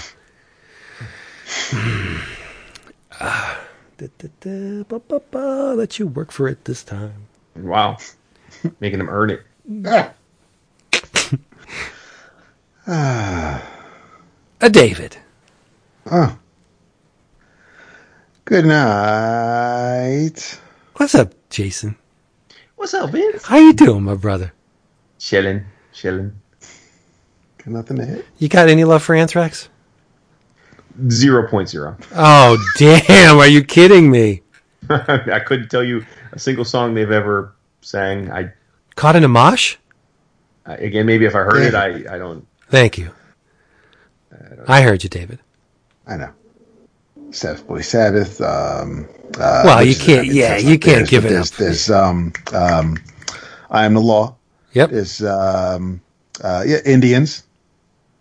What is it? ENF, ELF, Evilness of the backward Well, you song. know what? There's they the awesome team up. Public Enemy. I know that. Exactly. Yes. Yeah. That's the one song I know. mashup. Oh yeah, it's great. That broke the world when Public Enemy teamed up with Anthrax. When So I know that. That's about it. when I worked at CBS at Cross County in Yonkers, New York, they Charlie came in and bought something. Charlie Benante? Yeah, Get the hell out of here! yeah. I knew who he was too. I was like, hey, No shit. yeah. Well, because people have to buy condoms and aspirin too. That's true. Because they're in the Bronx, Westchester area. They I think Scott may have been from the Bronx, but Joey's Charlie's uncle, the lead singer, he was from Yonkers. Jason, Among the Living is one of the all-time classic metal albums. No, I'm aware that they are held in high regard for you metalheads, but you just asked me that question. I give you an honest answer. I don't know much about them. Fucking Indians. Mm-hmm. Imitation of Life. Come on. I'm not saying they're not good. I just don't know them. Wow. As I said, kids, people my age in their mid-40s, growing up, most of us were either a Yo MTV Raps or a Headbangers Ball kid. Very few of us were into both. That's fair. Yeah, that's fair. So I was a Fab Five Freddy guy, and I don't know who hosted Headbangers Ball. So Ricky Ratch. Yeah, Ricky Rackman. Ricky Ratch. Right. There you go. Okay. I was so into Anthrax. I had a shirt from every album. I had the little, what the fuck, the guy, the squishy face guy, that was their mascot. The guy with the mustache. I had a rubber thing. You put your fingers in the eye sockets and in the mouth, and you can make them talk. Blah, blah, blah. I was huge into Anthrax, and they're still going strong. Yep. Trivia, Jason. What comic book artist has done multiple Anthrax album covers? Oh, Jesus. I mean, I don't know how I would hazard a guess since I just said I don't really know anything about the band, so I don't know their covers. Sienkiewicz. Alex Ross. Really? Yeah. Now that I wouldn't have figured. Yep. Okay. Yeah. And they're awesome covers. They're great. Oh, that's cool. It's that time of the month where our patrons vote on the book of the month. Yes. And I'm driving the bus this time around. I picked 11. Choice. Yeah, I picked 11 collections and or graphic novels, and here they are. We have Atomic Empire by Thierry Smolderin and Alexandre Selreese from IDW. The complete Alfred Bester's The Star's My Destination by Byron Prius and Howard Shakin. I didn't realize how expensive this book is to procure. My bad, but I think it's Howard's best work. It's not going to win, but if you ever have an opportunity to buy the complete Alfred Bester's Stars My Destination, buy it. You'll never see Howard looking better. But anyway, The Eternaut by Hector Herman Osterheld and Francisco Solano Lopez from Fantagraphics as a die-cut cover. Ghost Tree by Bobby Curnow and Simon Gain from IDW. Lupus by Frederick Peters from Top Shelf. The Perry Bible Fellowship Almanac 10th Anniversary Edition by Nicholas Gurevich and the Perry Bible Fellowship from Dark Horse. PTSD by Guillaume Singlin from First Second. The Rise and Fall of the Trigon Empire, Volume 1 by Mike Butterworth and Don Lawrence from Rebellion. Robert Silverberg's Colonies, Volume 1, Philippe Theroux and Laura Zuccari from Humanoids. The Spirit, an 80th Anniversary Celebration, Will Eisner and Company from Clover Press. And rounding it all out, Stephen King's Creepshow by Stephen King and some guy named Bernie Wrightson from Signet. I won't tell you what's currently in the lead, but I don't want to skew it. But if the book that's in the lead wins, we're going to have some work to do. Really? Yes. I'm legit excited because I have not read all of these but for one. No, just one. Yeah, just one. Yeah. Because you read the book that's in the lead. I'm halfway through with it. It's not in the lead anymore. Oh, no. I'm sorry. You're right. It's not in the lead. The one that is in the lead. Yeah. Yeah, that's going to take some work to read. It's going to take you at least a week. Just saying. So prepare. Okay. Well, the comic I'm not looking to mention that you're talking about is barely in the lead, so. 2% in the lead. It's 2 votes. Okay. And the one that's trailing it is, oddly enough, Creepshow. Yep. There are another, 24 hours for voting? So no, by the time people hear this, there's 2 days left. It ends Saturday at 5 Eastern. There you go. So by the time people hear this, it'll be like another day to get your votes in. So there's there are a few that could end up being the pick. Yeah. If you voted for Stars My Destination, I love you, but your votes would be better spent on something that actually is going to get talked about. That was my bad putting that on there. I knew it wasn't currently in print, but I didn't realize that it was so expensive to buy. I mean, I have it, so that's why I put it on there. Yeah, our man Scorpio jumped in as if he could find a copy for less than $50, he would have voted for it. Yeah, well, more often than not, it's more than that. From what I've seen. Yeah, he said it's selling for over $100. Yeah. Have you ever peered beneath those covers? As I said, I have read one of these books, and it is PTSD because I talked about it on the show. It is gorgeous. It's Howard's finest hour, by far. You'd look at it and you'd be like, what? Wow. It makes that Captain America thing. You could see why we say good shaken, bad shaken. Mm-hmm. Or uninterested shaken. Let's put it that way. All right, everybody. We've said our piece. We're out of here. Boys, say what you want to say. Love you all. Stay safe. Thanks for continuing to brighten our weeks. Hopefully we're doing the same for you in a little bit of way. Nice. Crush that curve, y'all. Mm-hmm. And vote for Biden, please. I'm telling you, right? Don't even get me started.